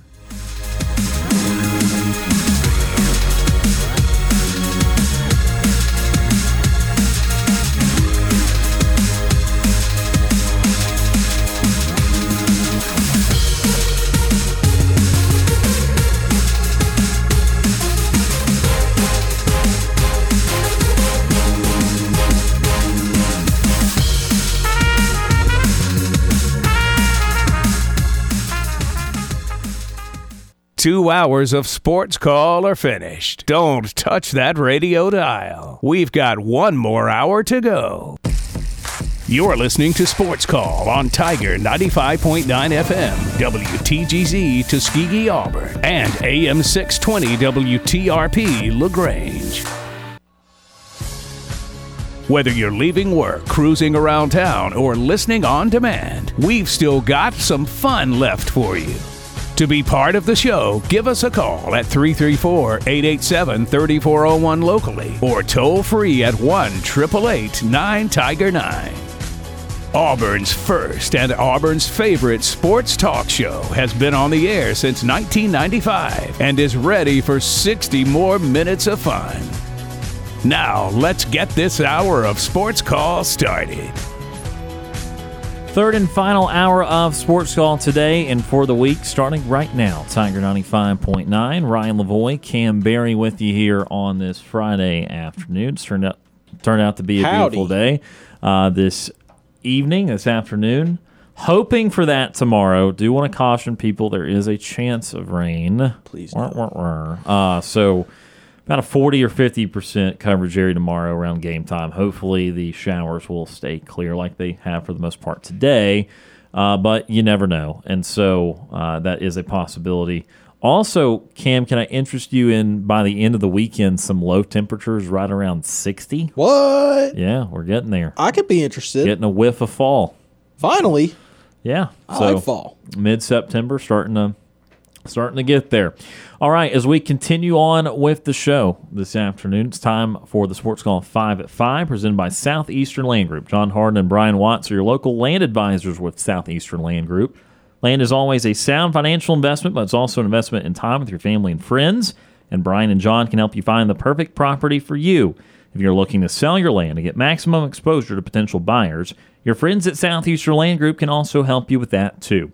Call John Harden at 334-524-2756 or call Brian Watts at 334-707-4273 or find them online at sclandgroup.com. For the 5 at 5 today, going to be kind of taking another quick look at some of those SEC matchups, 5 SEC matchups to keep an eye on here this weekend. Number 1. Again, we've talked about most of these already. LSU at Mississippi State. That is on our airwaves in the morning, 11 a.m. on FM Talk 93.9. You can listen to that via Compass Media Network. So LSU at Mississippi State. We'll see if LSU has corrected some things from that Florida State loss in Week 1. Number 2. You got Missouri taking on number 15 Kansas State. Missouri doesn't make lists too often, but hey, that's an opportunity against what I would deem is the second best team in the Big 12, maybe third, depending on Oklahoma. But Kansas State's definitely going to factor in the Big 12, so this is an interesting one to see if Missouri can give them any problems. Number 3. Talked a little bit about it before going to break. Number 11, Tennessee at Florida. Can the Gators have some weird things go on in their favor in the swamp for them? Still early in the year. Like, we don't have to be resigned to them having an awful year, but they do need to get something positive headed on the field. They've done well recruiting and that sort of thing, but need something to go right on the field. They'll take on the Vols and Joe Milton. Number 4.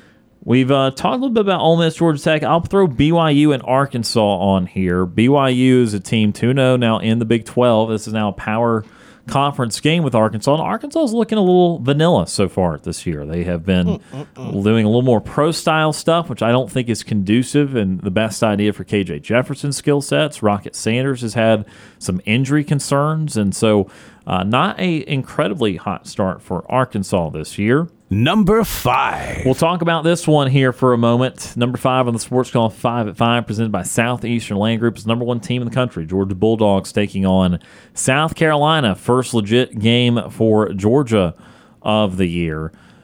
This Georgia team, Cam, we just don't know much about it yet, other than we assume it's really good and it will defend really well. And absolutely. A bunch of big boys, and Carson Beck's here, and Stetson Bennett's not here, and we're just got to figure out more about Georgia. South Carolina, not a best start, losing to North Carolina in Week 1. Got sacked a lot, which is problematic. Spencer Rattler put up numbers when he was upright. So I think it starts with, can they keep Georgia off of Spencer Rattler? Yeah, that'll be the most interesting thing, right? To see if this Georgia defensive line doesn't get after Spencer Rattler every single play that he drops back to pass. Obviously Georgia's highly favored, but man, obviously being from the Atlanta area, I obviously have a lot of people that are Dogs fans because it just ties in with being an Atlanta fan overall with, Hawks, Braves, Falcons, all that stuff. So you see a lot of UGA fans as well. Well, or I do.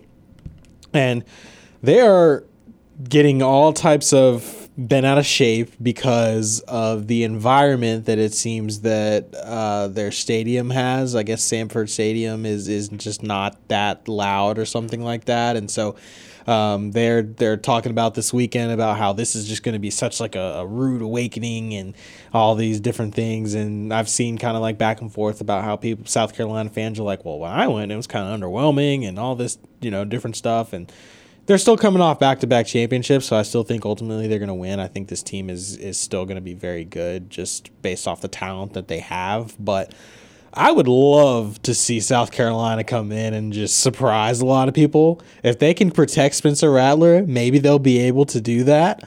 I think that'll be a game that could end up being entertaining. I am still low that it'll be entertaining, but I'm holding out like a 10% chance that it will be, and I would love to see just how it's going to play out. But I mean, again, it could just end up being a blowout. We don't know. I'm just hoping that whatever happens, we do get a better sense of what Carson Beck is. Yeah, absolutely. That they either open up the game with passing a little bit, or South Carolina's kept it close enough to where you have key third downs and key moments in the passing attack, because that's they have the really wide receiver talent. Sure, absolutely, because that's really the only thing that I question, and I think most people question, is just what does Carson Beck look like, right?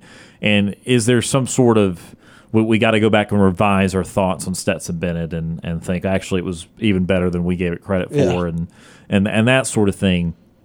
You know, they've been a little underwhelming running the ball, but when Georgia has the right, more than anybody in the country right now, to just not give a damn about certain games. Right. And they didn't last year. Again, I told you in the preview of Auburn Samford, and we'll get back to that here in the next segment, that Georgia beat Samford 33-0 last year. Georgia's way better than 33 points better than Samford. Georgia could have won 66-0 last year. They were kind of bored. They kind of didn't care. And they actually did that too. I think it was with Kent State last year. Was it 39-22 against Kent State? It was like a 3-possession game against a MAC team last year. And it's like we all know that shouldn't have gone that way, and it didn't need to go that way. But Georgia doesn't care because they had already wrecked Oregon to begin the year. They then later in the year flexed their muscles defensively against Tennessee. And then they scored. They showed offensive muscles against LSU in the SEC title game. And then obviously they showed every muscle anyone could have against TCU in the title game after a close call with Ohio State.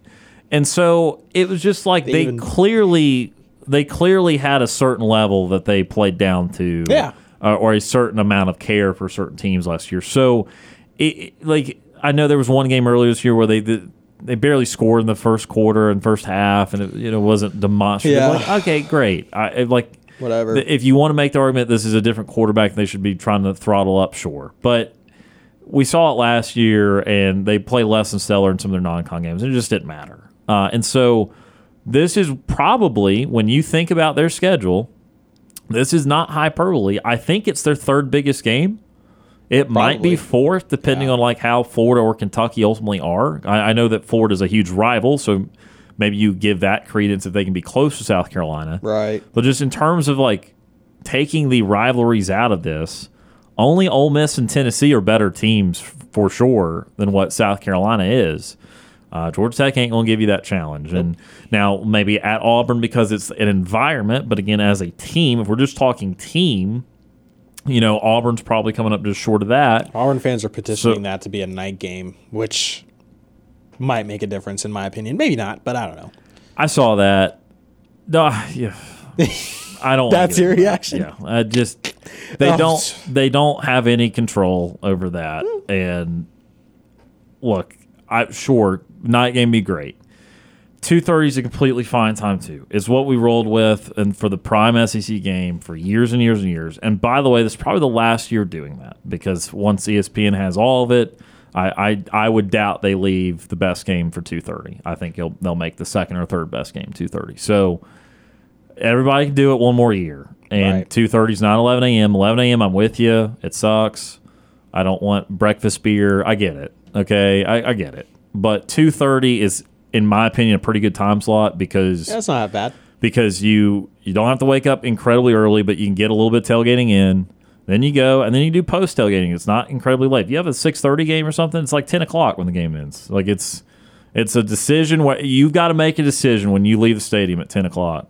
If you're just not going to bed that evening, like you're going to wait till 1 or 2 a.m. right. or you're done for the evening. And so at 2:30, you don't have to make that decision. You had time before, you have time after. So there's my pitch to say, hey, 2:30 is not so bad. I get night environments are awesome. They certainly are. But again, everyone will be okay If it ends up being 2:30, I still see it as a sign of respect because that is the game of the week time slot. Right. And they are saying that the Deep South's oldest rivalry at Jordan-Hare Stadium is the game of the week. Yeah. So I see it as respect. Anyway, that game will be kind of same competitive nature as maybe South Carolina, just because you flip who's home and not. Right. But again, this is like the third or fourth most tough game for them, and that's not saying a whole lot, but it is what it is. So that's why I really want South Carolina to at least make it to where Beck has to make plays. Yeah. So that I can start to analyze who he is and how it might pretend to when it actually matters for them. Right. Beck's got to be, not necessarily flawless, but it's got to be something. You got to be able to watch him in the run game. That'll be something that Georgia's got to watch because they've got banged up running backs all over the place. The wide receiver talent is something that's been extremely high. I think just that's where you're going to have to be. The throwing offense is something they're going to probably have to work on in this game, just with how beat up the running backs are. So I wonder how long that's going to take. And then the defense, you don't really have to worry about that. But yeah, you're probably right. This is probably the third or fourth toughest game for them. And so we've always known that, Georgia doesn't always have the toughest schedule if they're not coming to Jordan-Hare, or if they don't end up facing Bama or things like that, then their schedule's relatively easy just in the East, and that's going to change next year because they have a pretty tough schedule next year. But for this one, they're just going to have to. They play what they play, and so from then. And again, they were going to have the big non-conference game. Right. It got wiped away, and Georgia Tech as a rival has just not panned out for a while. And again, there's things that go into that. But again, the reality remains is this is still one of the bigger games for them. And that's why I want to really analyze what Carson Beck ends up doing. 334-887-3401 locally, or toll free 1-888-9-TIGER-9 and join us on the Orthopedic Clinic phone line. We go back to the Orthopedic Clinic phone line now. Jeff from Columbus. Jeff is with us. Jeff, good to hear from you as we talk about your Georgia Bulldogs. How are you this afternoon? Just fine. Thank you, guys. Ryan, I'm with you. The 2:30 time slot, I think, is the prime time slot because if you're going to a game, I should say, because I like the later game if I'm at home and stuff like that. But if you're going to a game, you can have your breakfast beer and then you can have your lunch beer and then you go to the game and you can have your dinner beer. But if you've got the later game, you have your breakfast beer, you have your lunch beer, you might not make it to your dinner beer. You know what I'm saying? Right. I got you. Yeah. So you've got to, it's all about a matter of control, I guess. But, hey, I'm with y'all as far as Georgia. Like I say, I couldn't wait for the season to get here and hadn't watched the game, but I did get to watch some. I do watch some of the games or have seen. I did not see any bit of the first game. I did see most of the second game. And it's because I have to work on Saturdays, and so I'm sitting there on my phone, trying to watch it while I'm working. So, the bosses have a tendency to not really like that. So, but what I did notice about Beck was, and I don't know if he does pass well. He puts it right in there. He does good. But it was because the Georgia offensive line was giving him so much time. You know what I'm saying? It's just like a practice. So I guess that's going to be the big thing is if the offensive line can, keep all of the defenses out all year, right? Because offensive line is key.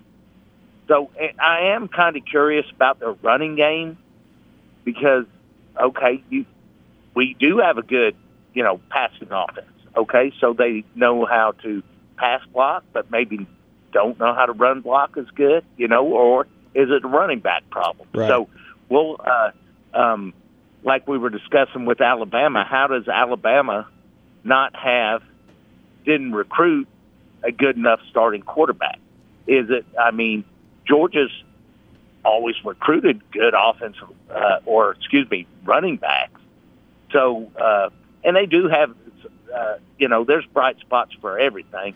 But I can't believe, how does Auburn say it? They're just using vanilla packages and stuff until they get to. I mean, that seems kind of weird to me that that Auburn would go vanilla when the game is so close against Cal. You know what I'm saying? Oh, I don't.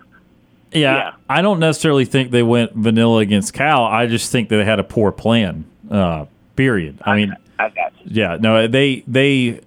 I think they thought maybe they could do some simple stuff and start the game that way, and then they just seemed overly panicked when it was not working, when it was not going according to plan. That's when Ashford started to come in and that sort of stuff. I think any of the big teams against any FCS or Group of Five should be doing vanilla stuff. You should not be showing off much, but against Cal, I think Auburn intended to have a certain amount of plan, and it just it was very off base. You're right. And I've talked about this before. My mojo is what controls what Georgia does. I may have the wrong shirt on, the wrong flag flying, and stuff like that. So when I told you that I found out how I could get it on my phone and actually watch the second game, I don't know if you noticed, Georgia was shut out in the first quarter for the first time in 9 years? Oh, I didn't know that stat. I just knew they had not scored. Yeah. I mean, maybe since I'd say 9 years. It's probably a while. Yeah. Yes. And I go, yeah, okay. So so I'm peeking through my fingers, just half watching it, so that way I don't cost them the game. So, but what I was saying, but what I mean is, Georgia wanted to score. They weren't. I mean, they were throwing the ball. They were, as Steve would say, "How do you explain that, guys? How do you explain that, guys?" I don't know what was going on. Because there wasn't really drop passes. I can't watch the whole field, so it's like there are plenty of times, and just not running. So I'm curious. I'm with you. I want to see how Stetson Bennett does, and I also want to see how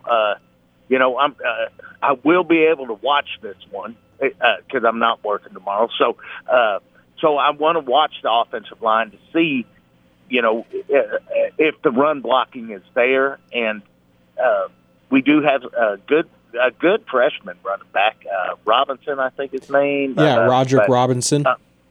Yes, and so we'll see. They rotate so many.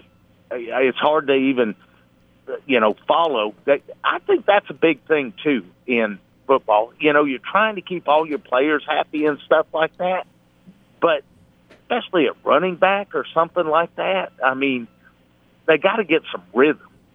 And I would like to see them, if you're running two plays, and you made 3 yards each play, man, I just think of Emmitt Smith and all the all the old running backs, even pro running backs, Earl Campbell.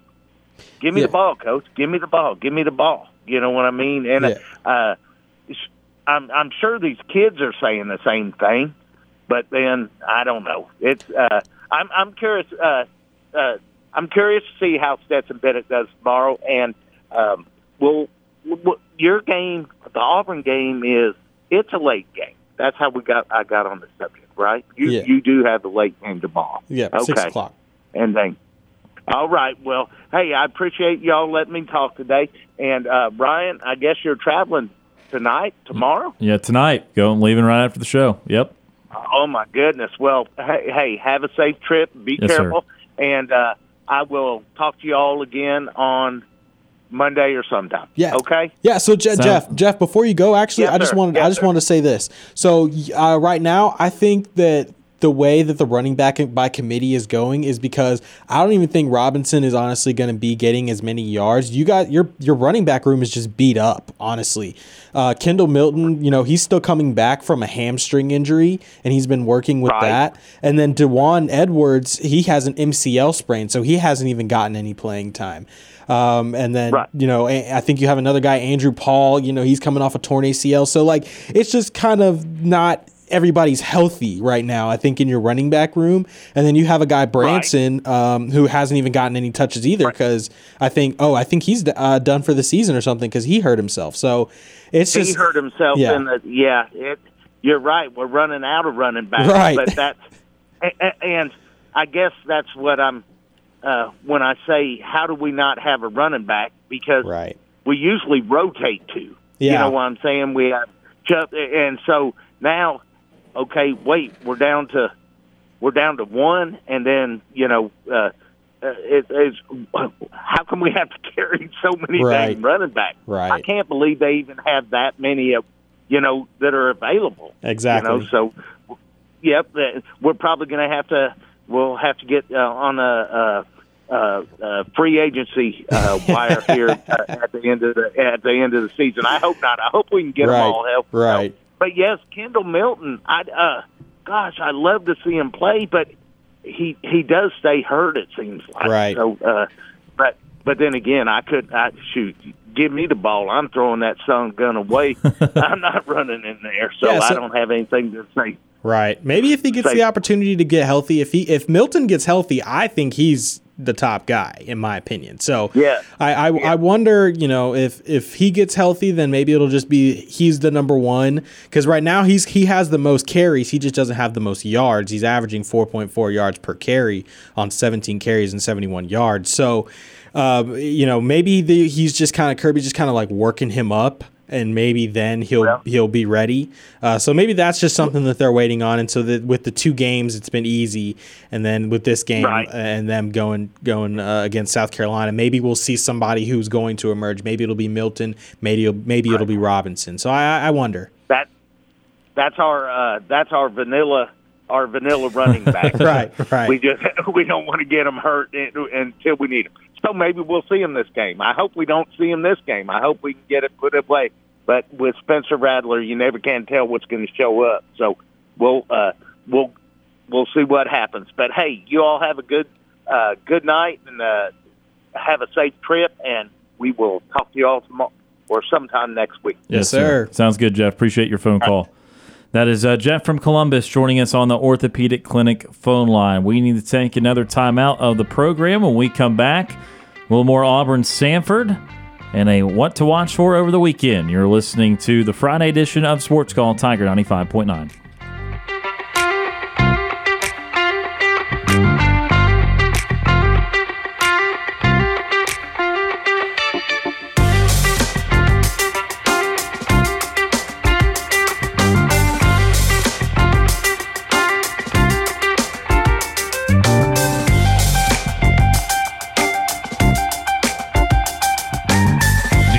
To join our conversation, tweet us your thoughts on Twitter at SportsCallAU. Let's get back to Sports Call on Tiger 95.9. Feel free to give us a call at 334-887-3401 or toll free at 1-888-9-TIGER-9.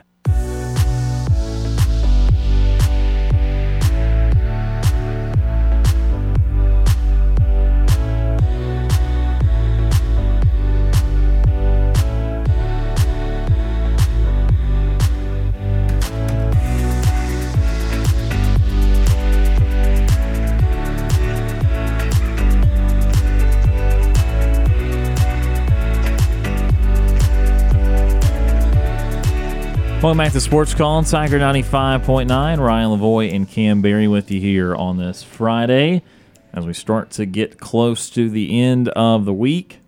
Again, just over 24 hours from Auburn and Samford inside of Jordan Hare Stadium. Again, Tigers' last non-conference tune-up before playing Texas A&M in Week 4. We've talked a lot about it the first hour of the show, some in the second hour, but again, Cam, give us some of your keys to the game here in this Auburn-Samford, and what do you want to see out of the Tigers? I want to see Peyton Thorne throw the ball downfield multiple times. I want to see him comfortable in this offense. I want to see some confidence.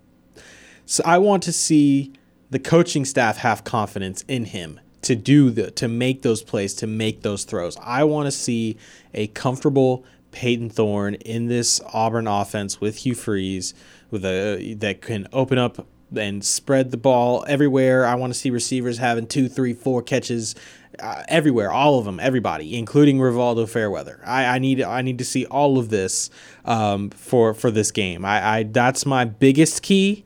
Another key is those wide receivers for Peyton to make those throws. The wide receivers need to get open. They need to be open, and I want to see them breaking off routes very well and doing that and emerging and getting more comfortable so that Peyton can make those throws. I want to see ball security. I want to see light on the turnovers. Obviously, 0 would be great, but as minimal as possible with those. And then with the defense, I just want to see the pass rush, because this offensive line for Samford doesn't seem to be great. Obviously, they have a pretty dynamic quarterback, and they like to throw the ball a lot. So I want to see the D-line kind of living in the backfield a little bit. So those are my keys to this game. Just get the offense back on track and create some continuity. If Robbie doesn't play for this game, that should be perfectly fine, because we need Peyton Thorne to be comfortable. We need him to be right, and we need him to be able to throw the ball downfield. And that again, I'll say it until I'm blue in the face. That's the biggest key, because you're not going to win football games by just running the ball. It's just not going to work. You got to be able to stretch the field, and that's going to be just key and imperative as Auburn gets ready to get into the SEC schedule. Yeah, again, I think that what we're saying with quarterback room is there. Again, you can still, in this game, because of the way it's structured, have the opportunity to have Ashford in the game as part of the second unit, not as a part of the package, the goal line element, that sort of thing. Yep. And, honestly, again, Ashford's skill set as a runner, we know it. We get it. It's good.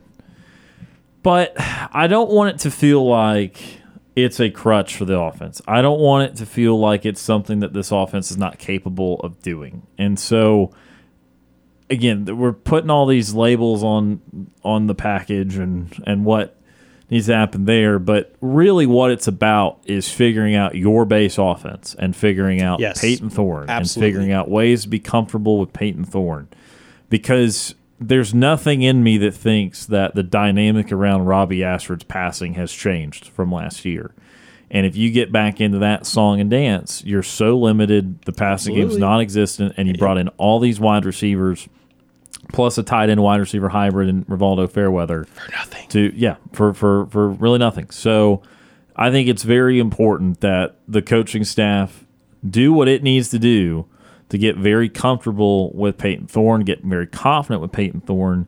You're going into a road environment in week 4. A&M may not be pound for pound one of the most I won't say intimidating, but loud environments. Right. They have 100,000 people, certainly a respectable home environment, 12th man, all that, not trying to criticize it. But there are tougher environments in this league, and it's a place that Auburn has gone in there and won in past years. Yes, sir. They've done it multiple times. Mm-hmm. And so, that is still something to hang your hat on. But nevertheless, you're going into a completely different environment than even Cal. Right? I mean, you're going to have double the people there. It's not hyperbole. You have over double the people there. For sure. So you need to find ways to be confident and for Peyton Thorne to be confident and that sort of thing. That's the most important thing. I don't have a score for you. Yeah, I don't have some, they better have 400 rush yards or better only give up 200 total yards or anything like that. I would love a 250-yard passing game. Yeah. I would, from Peyton Thorne alone, not total, Peyton Thorne. If I want to almost say 280. I really like getting close to 300. I want that. I kind of need to see that, because we haven't. If he could match just the total numbers, 20 to 25 throws, really 25 to 30 throws from Peyton Thorne, and close to 300, maybe like between 280 and 300. I would love that. Because Auburn's going to win the game either way. But if we can throw the ball, I would feel so much better going into Texas A&M. I would feel so much better. Optics of how it looks, or optics of how passing goes. Yes. And again, like I said, I will be a little more skeptical, even if it is really good for what lies ahead with A&M, but certainly better to put something good on tape than bad. And again, I think it's not even about what we're seeing; it's about what the coach is seeing. So I hope that all the little things that always go noticed, with alignments and pre-snap reads and decision making, that sort of thing, I hope those check the boxes for the coaching staff. Final 6 or 7 minutes of the show here this afternoon. Again, getting out here just a slight bit early as we've stacked the breaks here towards the end. Sure. So let's get to a what to watch for over the weekend. Sports Calls, what to watch for over the weekend. Of course, a lot of football as necessary. We've told you about a lot of the SEC games. Games of note outside of the SEC include Colorado and Colorado State, just because of where game day is, the amount of attention being garnered by Colorado and stupid things said by Colorado State's coach. Yeah, right? Gosh, we didn't even get into that. So that will likely be a blowout. You also got, as mentioned a little bit earlier, number 8 Washington going to Michigan State, so road test for a top 10 team in the Pac-12 there. You also got top 25 North Carolina hosting Minnesota. You also got reigning second place, at least you tried, champs TCU. At least you tried. At Houston in a battle of Texas teams. That is now a Big 12 matchup in the state of Texas between TCU and Houston. And so, again, there's a lot of stuff on here that just, in terms of national relevance, in terms of long-term implications, I'm not sure there's much this week. This is simply a week to kind of check the boxes and see if everybody's in a good situation still, or if someone's destined for a train wreck of a season or that sort of thing. Yeah, it just is one of those weeks that could be a turning point in a season. I want to watch as many Colorado games as I will physically be able to, because I just love the hype around what's going on with Colorado. I know some people don't love it, but I'm enjoying what Deion's bringing to this D1 level of football, like with how he's bringing his energy, unapologetically him. And I like Shadur, honestly. I like watching him play. I think he's a dynamic player. I'm also a little bit biased because Travis Hunter went to my high school, so I love watching him play as well. So it's all just great. And then, some of these other games, TCU and Houston, that one could be slightly interesting. We'll see, because TCU has been a little bit disappointing, and then a little bit more disappointing than a lot of people kind of expected. And I actually, in our pick'em, I picked Houston to win that game. So we'll see. I don't know how many people did. I don't know. It's close. Hey, look, man, close. Yeah, exactly. I mean, look, to be fair, I didn't even get to hang my hat on this last week. Everybody picked Bama, and I picked Texas. So I feel like I'm a little bit more confident at this point. I'm kind of ready to roll. So hopefully my good picks continue, and we'll work with that. But yeah, this will be an interesting week of teams just kind of, if they can get right, they can get right, and if not, then they'll have a lot to worry about towards the end of the season. Yeah, again, I certainly could see it happening. I just thought Houston would be one of the 3 or 4 worst teams in the Big 12 this year. But then again, I told you before the season, I thought TCU would only have a 6. My bold prediction was 6 wins or less for TCU this year. Right. Having to replace all that they're having to replace. Certainly losing to Colorado did not help that, although we're seeing that Colorado is legit in some ways. But still, TCU could be a little bit of a back to earth season. Have some regression for sure. So be interesting to see that. Again, final couple minutes, time for another Sports Calls, what to watch for over the weekend. More Braves baseball this weekend. Of course, you can always listen to the Braves on AM 1230 WAUD here in East Alabama. Braves trying not to be, gosh, they are. Do they not look tired to you in the dugout? Looking at the TV screen as we brought this up. And they're like, oh, look at Michael Harris. He's just like, head down. I think that the party went into the wee hours of yesterday, too.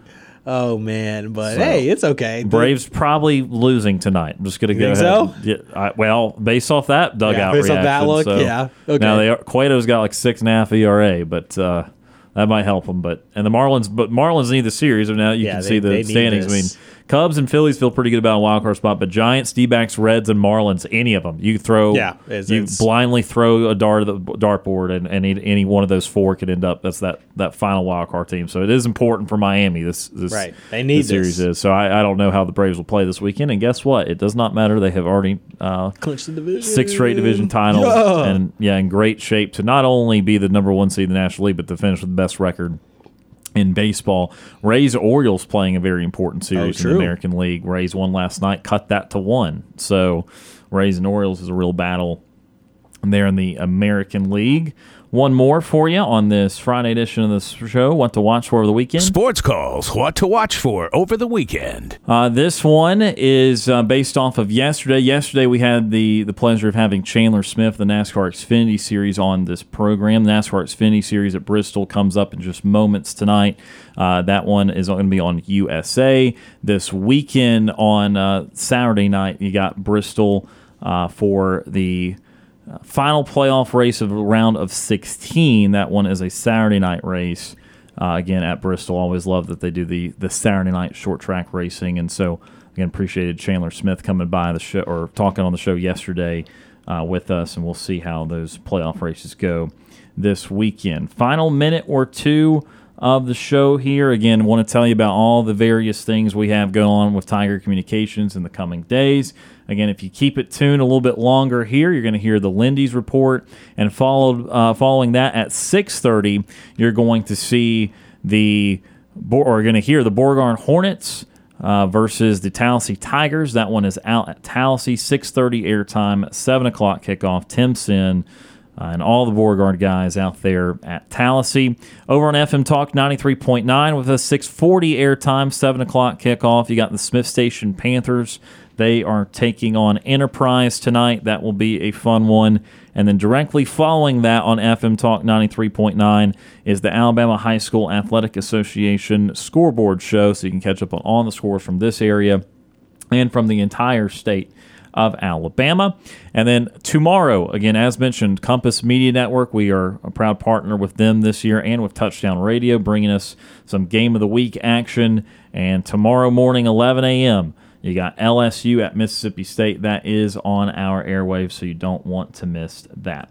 Final minute or two of the show for today. Time for a Nightly TV Guide. Our show is about to end, but we've got you covered on entertainment for the evening. Here's Sports Call's Nightly TV Guide. Sports Call Nightly TV Guide presented by White Claw Hard Seltzer. Real quickly, we do have some football tonight. 6 o'clock on ESPN. It's Army taking on UTSA. That's an interesting little group of 5 game. Army about to become members of the American Conference, and so that will be a conference game coming up here in a couple of seasons. 6 o'clock on FS1, Virginia taking on Maryland. Fear the Turtle. Virginia not looking good after a loss to James Madison last weekend. Virginia could be one of the worst Power 5 teams in the country this year. Sheesh. So that's not been going well. 6:30 WNBA playoffs, Washington Mystics, New York Liberty. That's 6:30 ESPN2. As mentioned, 6:30 on USA. It's NASCAR Xfinity Series, first playoff race of the round of 12. That one at Bristol. And then you've also got women's college soccer tonight on SEC Network Plus as Auburn travels to Starkville to take on Mississippi State. And so that's a smorgasbord of different sport offerings for you on this Friday night. And that is Sports Call's Nightly TV Guide presented by White Claw Hard Seltzer. That will do it for the show today. Cam, thank you for being here, sir. Hope you have a great weekend, and we'll see you again next week. Yes, sir. You have a great weekend. Enjoy Tampa. I hope they lose. I'm sorry. They won't. They might. No. They might. I have faith. I have faith in you guys. We'll see. I don't jinx things. Anyway, but thank you, and I want to travel safe, and we'll see how it goes. Travel safe, sir. And so that will do it for the show today and for the weekend. As always, we appreciate all those that tuned in and called in throughout the day and throughout the week. For Kam Berry, my name is Ryan Lavoie. Have a great weekend of college football and pro football, and we'll talk to you again on Monday.